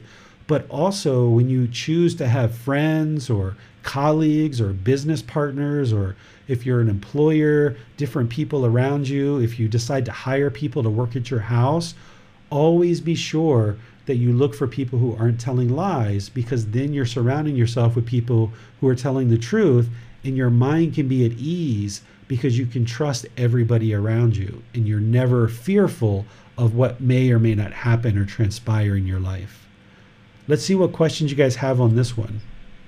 I had a question on this quote. When one is not ashamed to tell a deliberate lie, then there is no evil, I say, that one would not do. That's a very powerful quote. And I was wondering, what do you think the Buddha means by this? Do you think that he's saying that essentially the things that motivate lies are the same things that motivate murder and things of that nature? Exactly. If somebody's willing to dive into telling a deliberate lie, then they're willing to do any evil, unwholesome conduct, because they're willing to do that, they're willing to do other things too. And if you keep that in mind, then when you interact with somebody and you start meeting people and you start seeing people who are telling lies, if you continue to choose to be around that person and then they steal from you, or they backstab you, or they gossip, or they slander you, or any of these other things that could happen, maybe they end up trying to steal your sexual partner, your life partner. If those things happen, it's a result of your decisions because you saw the lies, but you chose to continue to be around this person and associate with this person. So while they chose to steal, it was your choice to associate with them. So we're always working on our own mind, but part of creating a life that is peaceful is ensure that you have surrounded yourself with good, wholesome people. So where you see someone that is telling lies, this is a red light for you that, okay, this is somebody that I'm most likely not interested in being around. You may need to talk with that person. You may need to flush that out and see if it really is a lie, or are you just mistaking yourself, and see, is there a pattern of lies here? And if there are, it would be fairly wise for you to choose to step away from that relationship. And this includes white lies, as people say, and lies by omission. It's really just about always generating truth in our conversations. Is that correct? Right. There's no such thing as a wholesome lie, that we should always be truthful. And I gave this example, I think, recently, James, when we were talking about, like, it's kind of common that we talk and we think that if somebody comes to us and says, hey, honey, what do you think about this dress? Do I look nice? That we're supposed to just say, oh, yeah, you look beautiful, even though inside we might not think that way. There's other things that you can say. There's other things that you can do. I mean, the whole goal there is for that person to feel confident in the clothes that they're wearing. So rather than tell a white lie and say, oh, yeah, I think you look great, when in reality you don't feel that they do look great, but at the same time you're not interested in saying you look horrible, because that's going to degrade their confidence. Instead, what you say is, I think your smile's beautiful, or, does it really matter what I think? What matters is that you like the dress that you're wearing, right? That's what really matters. So you kind of find these ways to kind of answer the question, but you kind of cast it in a way that's positive and uplifting and encouraging. As you progress on this path, you can see beauty in everything, where it doesn't matter what someone's wearing, that you can see beauty in everything. So you won't have this preference or this strong dislike or this strong like. You'll just be able to see beauty in everything. So you can just always say, yeah, you look beautiful. You look outstanding. I love your smile. Let's go have fun. So you should never put yourself in a situation where you're even telling a white lie, because that's going to ultimately hurt your own mind, and it's going to hurt your relationship, because you're going to be conflicted inside because you're not telling the truth. Just always, always, always, always, always tell the truth in every situation, and then you have nothing to worry about. We have a question from T. Cartoons for kids have lots of fun characters with emotions like rabbits, cats, etc. talking. Are those cartoons a big lie that I should not let my baby watch? What about movies? Are they lying? These aren't lying. These are creative expressions. These are artwork. People, when they see a rabbit in a cartoon, we know that those are not truly rabbits that are speaking. It's artwork. It's entertainment. And oftentimes those things are being done in order to educate our children. So there's nothing there that's a lie. If you see that the program is teaching things that are lies, then you probably won't be interested in having your child watch that. But just in terms of animals that are cartoons that are talking, that's not a lie. That's just entertainment and creative expression. But if you listen to the programming, if there's lies going on in the programming, that they're teaching that the world's flat, for example, when we know that the world's round, then that's probably something that you would like to avoid your child watching, because it's going to dilute the mind and cause problems for the child in trying to learn that content. Thea also has a question going back to the third precept. To get to enlightenment, does it mean no more relationships with anyone anymore, being alone? Sounds like it's still craving for deleting attachments, right? But the middle way is allowing us to get a faithful partner. So does it mean the middle way is not helping us to the enlightenment state of mind? The middle way is going to be an enlightened mind, that if you practice the middle way, the mind's going to be enlightened. But that doesn't mean that you don't have relationships. In fact, an enlightened mind is going to be able to have many, many, many healthy relationships in the world. They're going to be able to be friends and friendly with countless people. But in order to get to that first and second stage of enlightenment, you can still have a life partner. You can still have sexual contact. It's not until you choose to move to that third or fourth stage of enlightenment is where sexual contact needs to be eliminated. But for most people, that's way down the road. And you may decide, depending on your age, that you're going to just move into that first and second stage of enlightenment and kind of hang out there for a while and still enjoy sexual contact. And then when you're ready, and if you're ready, you might then choose to go the rest of the way and eliminate sexual contact. But that might be when you're 50, 60, 70, 80 years old. Who knows when? I would have never told you when I was 20 or 30 years old that I would be here today at age 47 having extinguished sexual contact. I wouldn't think that I would have ever done that. Based on what I was experiencing when I was 20 and 30 years old, I thought I'd be on my deathbed still having sexual contact. Because when you're that young, you're really craving it. You're really enjoying every last little ounce of it. But everybody does kind of get to a point where you've done that enough and you kind of observe like, yeah, what's kind of one more time? But not everybody's going to arrive to that point at the same time. Some people never really have a liking to sexual contact, even when they're younger. Some people don't extinguish it until they're 50, 60, 70. Some people never extinguish it. Some people are 90, 100 years old, still interested in having sexual contact. So that's why this is an independent practice. And you can have partners, you can have friends, you can have life partners, and still have a very enjoyable life along this path. Because even in that first and second stage of enlightenment, there's this significantly diminishing of discontentedness.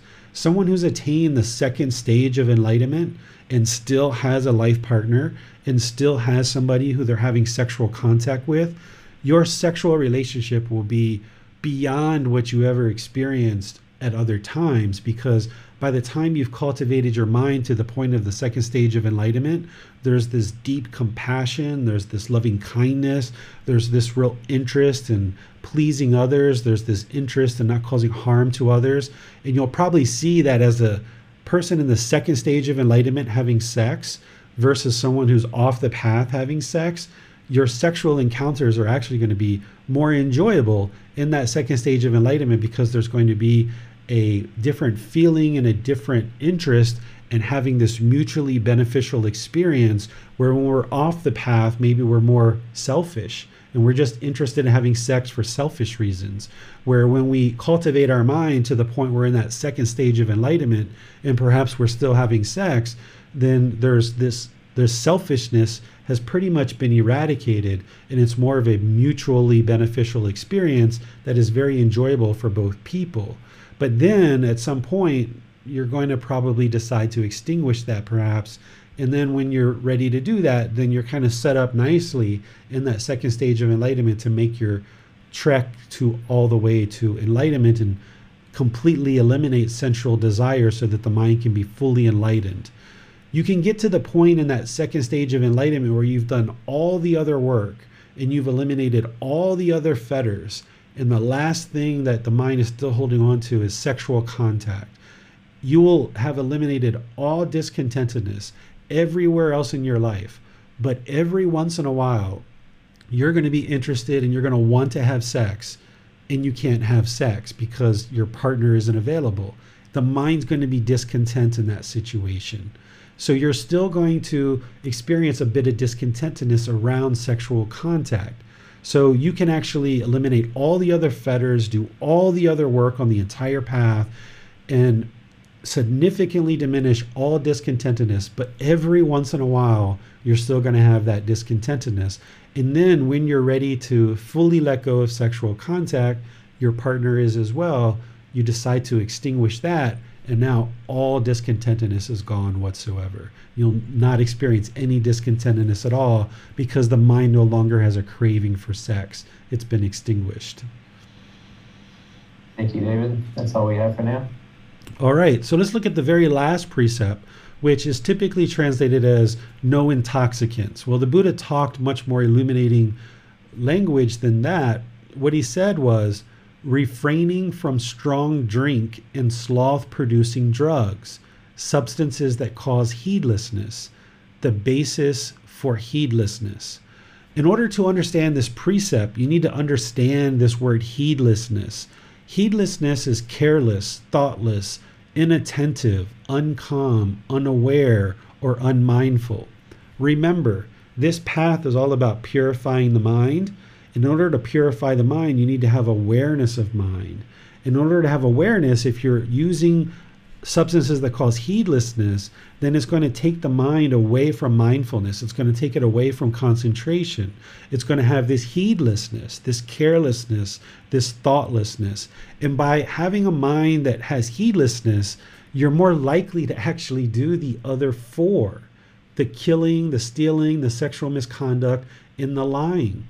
If you go into a prison system or into jails, you might meet people that are there for murder, for robbery, for stealing, for other things like this. But the vast majority of those prisoners will tell you, about 80% of them will tell you, the thing that really brought them to jail was substances that cause heedlessness. Because while they murdered, they only murdered because they were high and they were trying to get money for drugs. Or they might have robbed a bank, but the only reason why they robbed a bank is because they were trying to feed a drug habit. Or they might have gotten a car accident and killed somebody, but the only reason why that happened is because of the substances that cause heedlessness. So having a mind that is heedless is going to make it more likely for you to have problems with all these other precepts and all the other parts of the path to enlightenment. So by extinguishing the mind's craving or desire to take in substances that cause heedlessness, you'll be able to be more thoughtful and you'll be able to purify the mind better because you'll have this awareness of mind or this mindfulness. With that in mind, it's important to understand certain aspects of our life and certain substances that are around. Because as you see, during the lifetime of the Buddha, it was strong drink or sloth-producing drugs. Well, we have things like marijuana today that some people consider a drug, but there's a lot of evidence that shows it has medical benefits as well. And there's a really big, important gray area to navigate and understand as it comes to marijuana. With the marijuana plant, there's two aspects to the plant. There's THC, which produces the high, and there's CBD, which produces the medical benefits. If somebody is looking for a high, they will typically smoke or ingest marijuana that's high in THC. If somebody is looking for medical benefits, they will typically ingest it as an oil and they will look for CBD. Only the person who's actually ingesting the plant knows what they're actually ingesting it for, whether it's for a high or whether it's for medical benefits. There's irrefutable evidence that marijuana has medical benefits associated with it. But the way that you ingest it is going to be important. Whereas if you ingest it as an oil or an edible, this is going to not cause harm to the physical body if you've got a high level of CBD, which goes towards the medical benefits.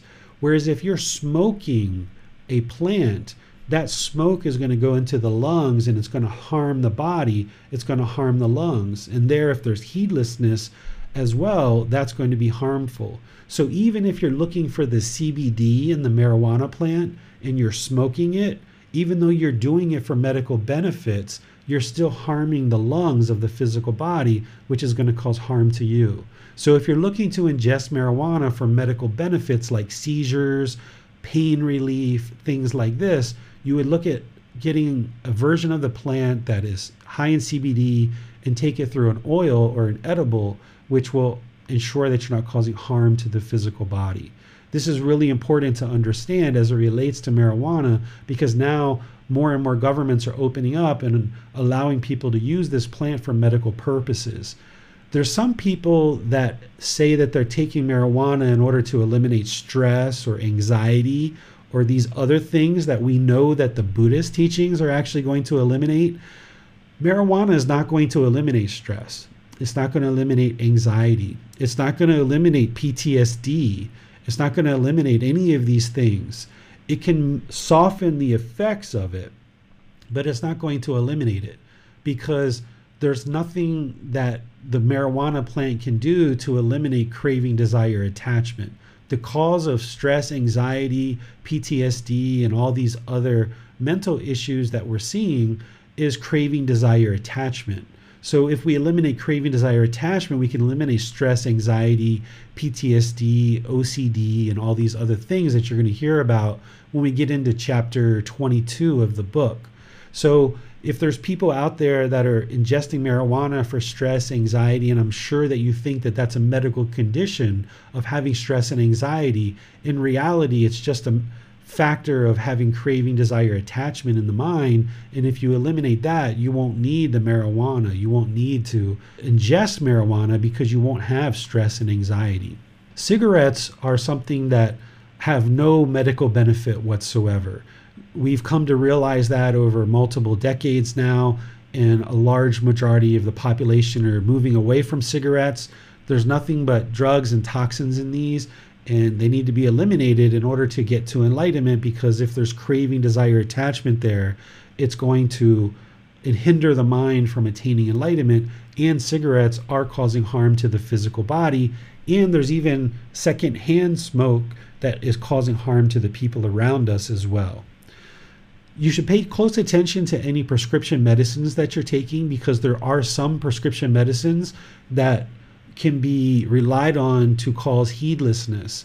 Even though the prescription might have a certain pain relief component to it, and we might start taking it for pain relief, oftentimes the mind and the body gets addicted to it, and now it sticks around and it continues to be used and abused for heedlessness.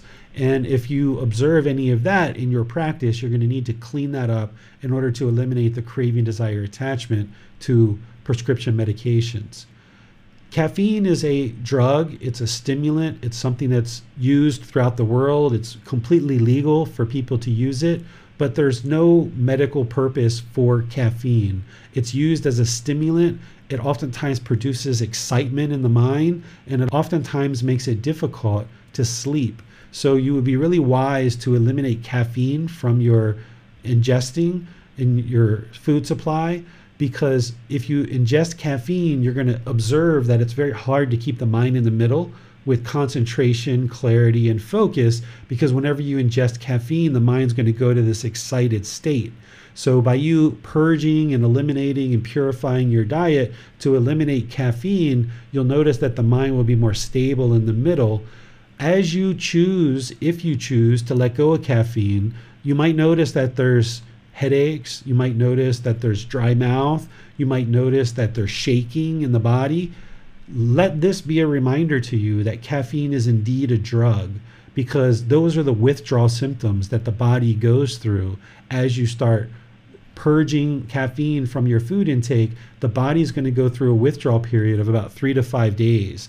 And you need to get through that in order to get to the other side where the mind can be more stable and steady. And you can see that you don't need caffeine. You can use fruit. You can have fruit smoothies. You can drink other things that are healthy for the body, that are nourishing and hydrating to the body. But caffeine is only going to take the mind away from being able to be stable and in the middle. Sugar is something that we ingest, and we need to ingest to a certain degree in order to maintain our health. But if you indulge in sugar too much, too quick, it can also create an excited condition in the mind. So you're going to want to watch your sugar intake. And if you've ever had a sugar high and then you've crashed after it, then you know exactly what I'm talking about. But some moderate sugar, or moderation in sugar, can actually be somewhat healthy for the body, because the body needs a little bit of sugar in order to maintain its function. But if you indulge in a significant amount of sugar, then you're going to notice headaches, you're going to notice this excited condition of the mind, and once again, it's going to be very difficult to maintain the middle.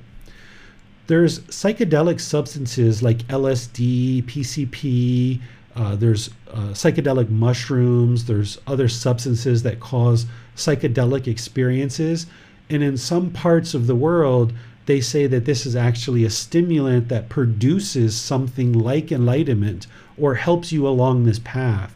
While being under the influence of psychedelic substances is a very unique experience and can open the mind up to some interesting things.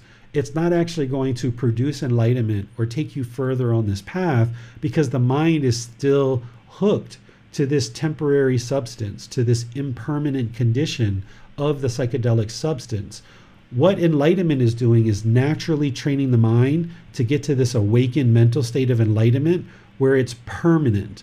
As long as you rely on psychedelic substances to have this inward introspection and this reflection, then you're not doing the work to investigate the teachings and have that introspection and that reflection, that inward looking eye to arise this wisdom naturally on your own. So if you rely on the psychedelic substance to do anything for you whatsoever, then you're still craving and you're still addicted to that psychedelic substance. You have to let that go and develop your practice where you can naturally train the mind to have this inward reflection and get to this peaceful, calm, serene, and content mind with joy without any substances whatsoever. Substances aren't going to produce enlightenment, because what you're going to hear next week when we talk about craving, anger, and ignorance is the primary thing that's keeping the mind in the unenlightened state is ignorance, or the unknowing of true reality.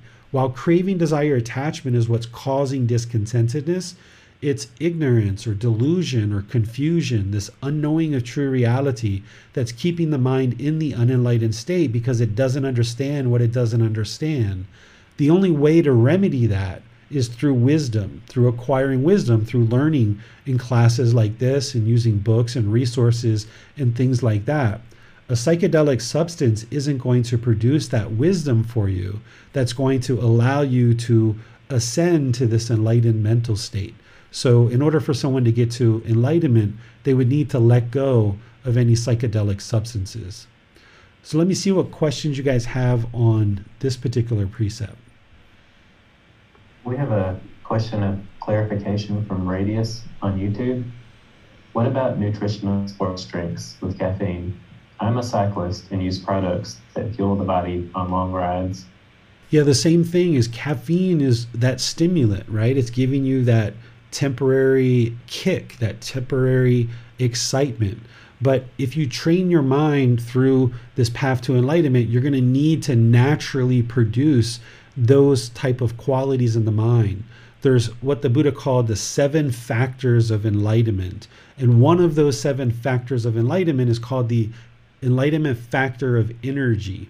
You can't practice the enlightenment factor of energy while you're using this substance like caffeine in order to produce the excitement. You have to be able to naturally produce that with a naturally pure mind. So while you may be relying on that sports drink now, if you do some research, you'll be able to find sports drinks that don't have caffeine and can provide you maybe some of the other nutrients and minerals that you need as an athlete, but you can get rid of that caffeine to produce this energy without having to rely on a substance, because that substance is impermanent.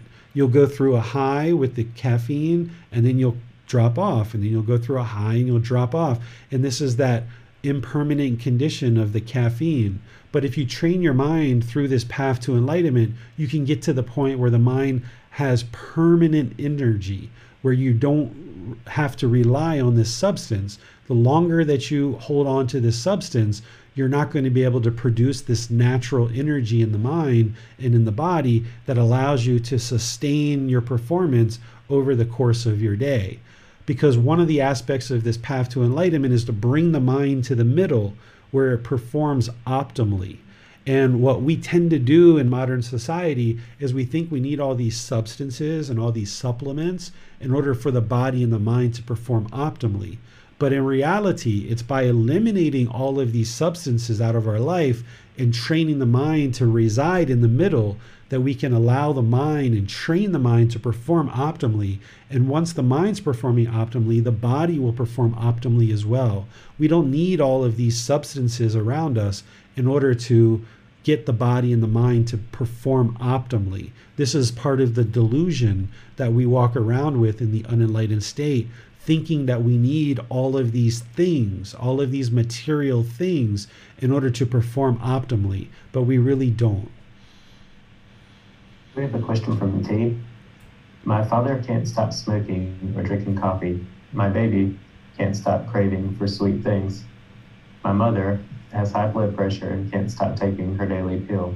Please guide me through this situation. Your practice shouldn't be to train your parents or other people. This is all about you training your own mind. So you need to work on your practice, and if they would like to practice these things, they can, but they would need to practice this path to enlightenment as a comprehensive practice, while right now they might find it difficult for your dad, for example, to let go of cigarettes or something else, but that's because he's not on the path. He's not actively training his mind. None of these things you can just snap your fingers and eliminate. I mean, the mind has to gradually be trained to let go of these things as a comprehensive practice. But T, you should be focusing on your practice, not trying to convince your mom or your dad to let go of these things. Your mom and dad, if they're going to move to enlightenment, they have to choose to do that on their own through their own choices. You shouldn't be trying to force them or control them or even convince them. You can make these teachings available to them, but it's up to them to choose to learn and practice. And when they put together and develop their entire practice, that's where their mind can then be gradually trained to let go. And part of the letting go is training the mind through breathing mindfulness meditation to let go of things like this. But for somebody to just go from smoking to not smoking, that's very difficult unless they're actively working on the path and they're choosing to do that. But you can't choose to do that for your dad. He has to choose to do that for himself. So you should let go of wanting other people to be a certain way and instead focus on your own journey in your own practice. So when we look at the drugs on this list, it's really best to just think about this fifth precept as they can create a bridge toward causing harm, essentially, because one may think that, well, I can smoke marijuana and it by myself and it's not necessarily going to harm anyone, but it creates the conditions in one's mind that does create harm. Is that the right way to think about that? Right. By you taking substances that cause heedlessness, it's diluting your mind. You have carelessness, you have thoughtlessness, you have this inattentive, uncalm, unaware, unmindful mind, and you're more likely to drive and get in an accident and kill yourself or kill others. You're more likely to get in a fight. You're more likely to lie to people. You're more likely to have sexual misconduct because you're diluting your mind with these substances. Someone who's on this path, you're looking to purify the mind and bring the mind to the middle so that it'll perform optimally.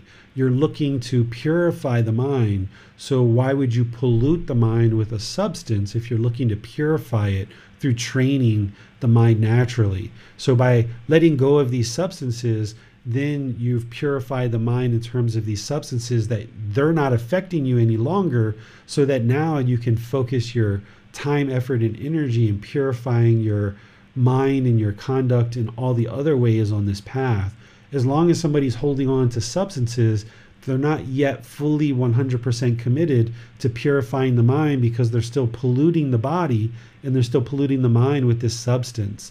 One of the ways that I got away from substances that cause heedlessness is I started looking at them as poison, right? If you start looking at whiskey or beer or wine or any other substances that you might take as poison, that is truly polluting the body and is truly polluting the mind, and then when the mind is in that condition, you're more likely to have challenges at work, you're more likely to have challenges in your personal relationships, you're more likely to cause problems in all of these different precepts and aspects of these Eightfold Path that we talked about 2 weeks ago. That one of the biggest things you can do is just get rid of substances that are causing heedlessness as a commitment to yourself that you're now going to work on purifying the mind, and realize that you might have to do that gradually and slowly, that there's no expectation from me that any student should be able to learn this and then snap their fingers and eradicate all this stuff. It takes many years to gradually move your mind away from these things, but you wouldn't be able to do that if you weren't in a class with a teacher like me that is explaining to you what you need to do. When or if you ever choose to do it is your choice. There's no expectation from me. There's no judgment from me about if you do this or when you do this, but you need to know the path. And that's what this class and this chapter is about, is helping you understand these precepts in detail so that then you can choose at your own time and place of when and how to clean up your conduct to be more in line with these 5 precepts. Because as you do, it's going to significantly improve the condition of your life practice and the condition of your mind. And it seems that ultimately so much of this path is about taking power over our mind, and these substances take that power away. So it seems very clear why this would be in contrast to the whole rest of the path. I agree with that 100%, James. And I also noticed that there's several things in this list that are illegal, and that just seems like a thing that we talked about before in this class, with whether it be murder or relationships. But it seems like a major theme of this class is to not confuse legality with what is right, essentially. Exactly, because even going back to the 4th precept, it's not illegal to go around and tell people lies. It's not illegal unless you're under oath in a court, right? Or unless you're at a government facility where you've taken an oath or something. It's not illegal to tell lies. So legally, you could go around and tell lies all day long if you'd like to. But look at what that's going to do to your life. Legally, you can go out and drink alcohol. Legally, you can go out and get high with things like marijuana or other things, even caffeine and things like this. Legally, you can go out and do all these things. But if you're looking to purify your mind and get to this optimal state where you have this focus, this concentration, this clarity of mind, this deep memory, where now you have eradicated all this discontentedness from the mind and it's peaceful, calm, serene, and content with joy, you're going to need to elevate your practice slowly but surely beyond what exists in humanity's laws and move closer to the natural laws of existence. Thank you, David. That seems to be all the questions we have for today. All right. Well, this is a very involved conversation, as you see that 5 precepts, 5 simple statements that the Buddha made. You know, we can talk for hours and hours about these. The book goes through a lot of details that I wasn't able to necessarily cover in today's class. So if you haven't read this chapter 7, I suggest that you read it and maybe read it multiple times and then use it to refer back to it. And if you're looking for that information that I've added recently on the 5 precepts, you may even be interested to download a new copy of the book, because that was just updated this week with a couple of new things that people were asking me questions about, and I realized that it wasn't in the book, so I decided to add that into the book just recently. So the 5 precepts are very important. It's really wise to learn these in and out, backwards and forwards, and bring your practice up to these.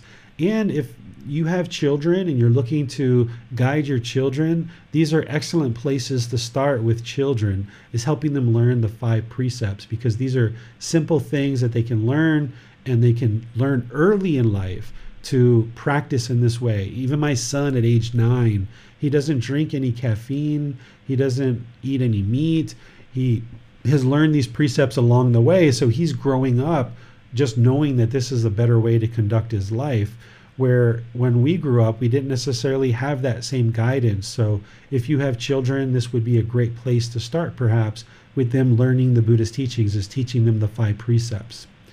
Next week on Sunday, we're going to be in chapter 8, which is titled Transforming the 3 Poisons: Craving, Anger, and Ignorance. This is where you're really going to kind of explode your understanding about what it is that's really keeping the mind in the unenlightened state, and what we need to do in order to move it to enlightenment. So far, we've been primarily talking about craving, desire, attachment as the cause of discontentedness, as that primary problem that the Buddha discovered that causes discontentedness.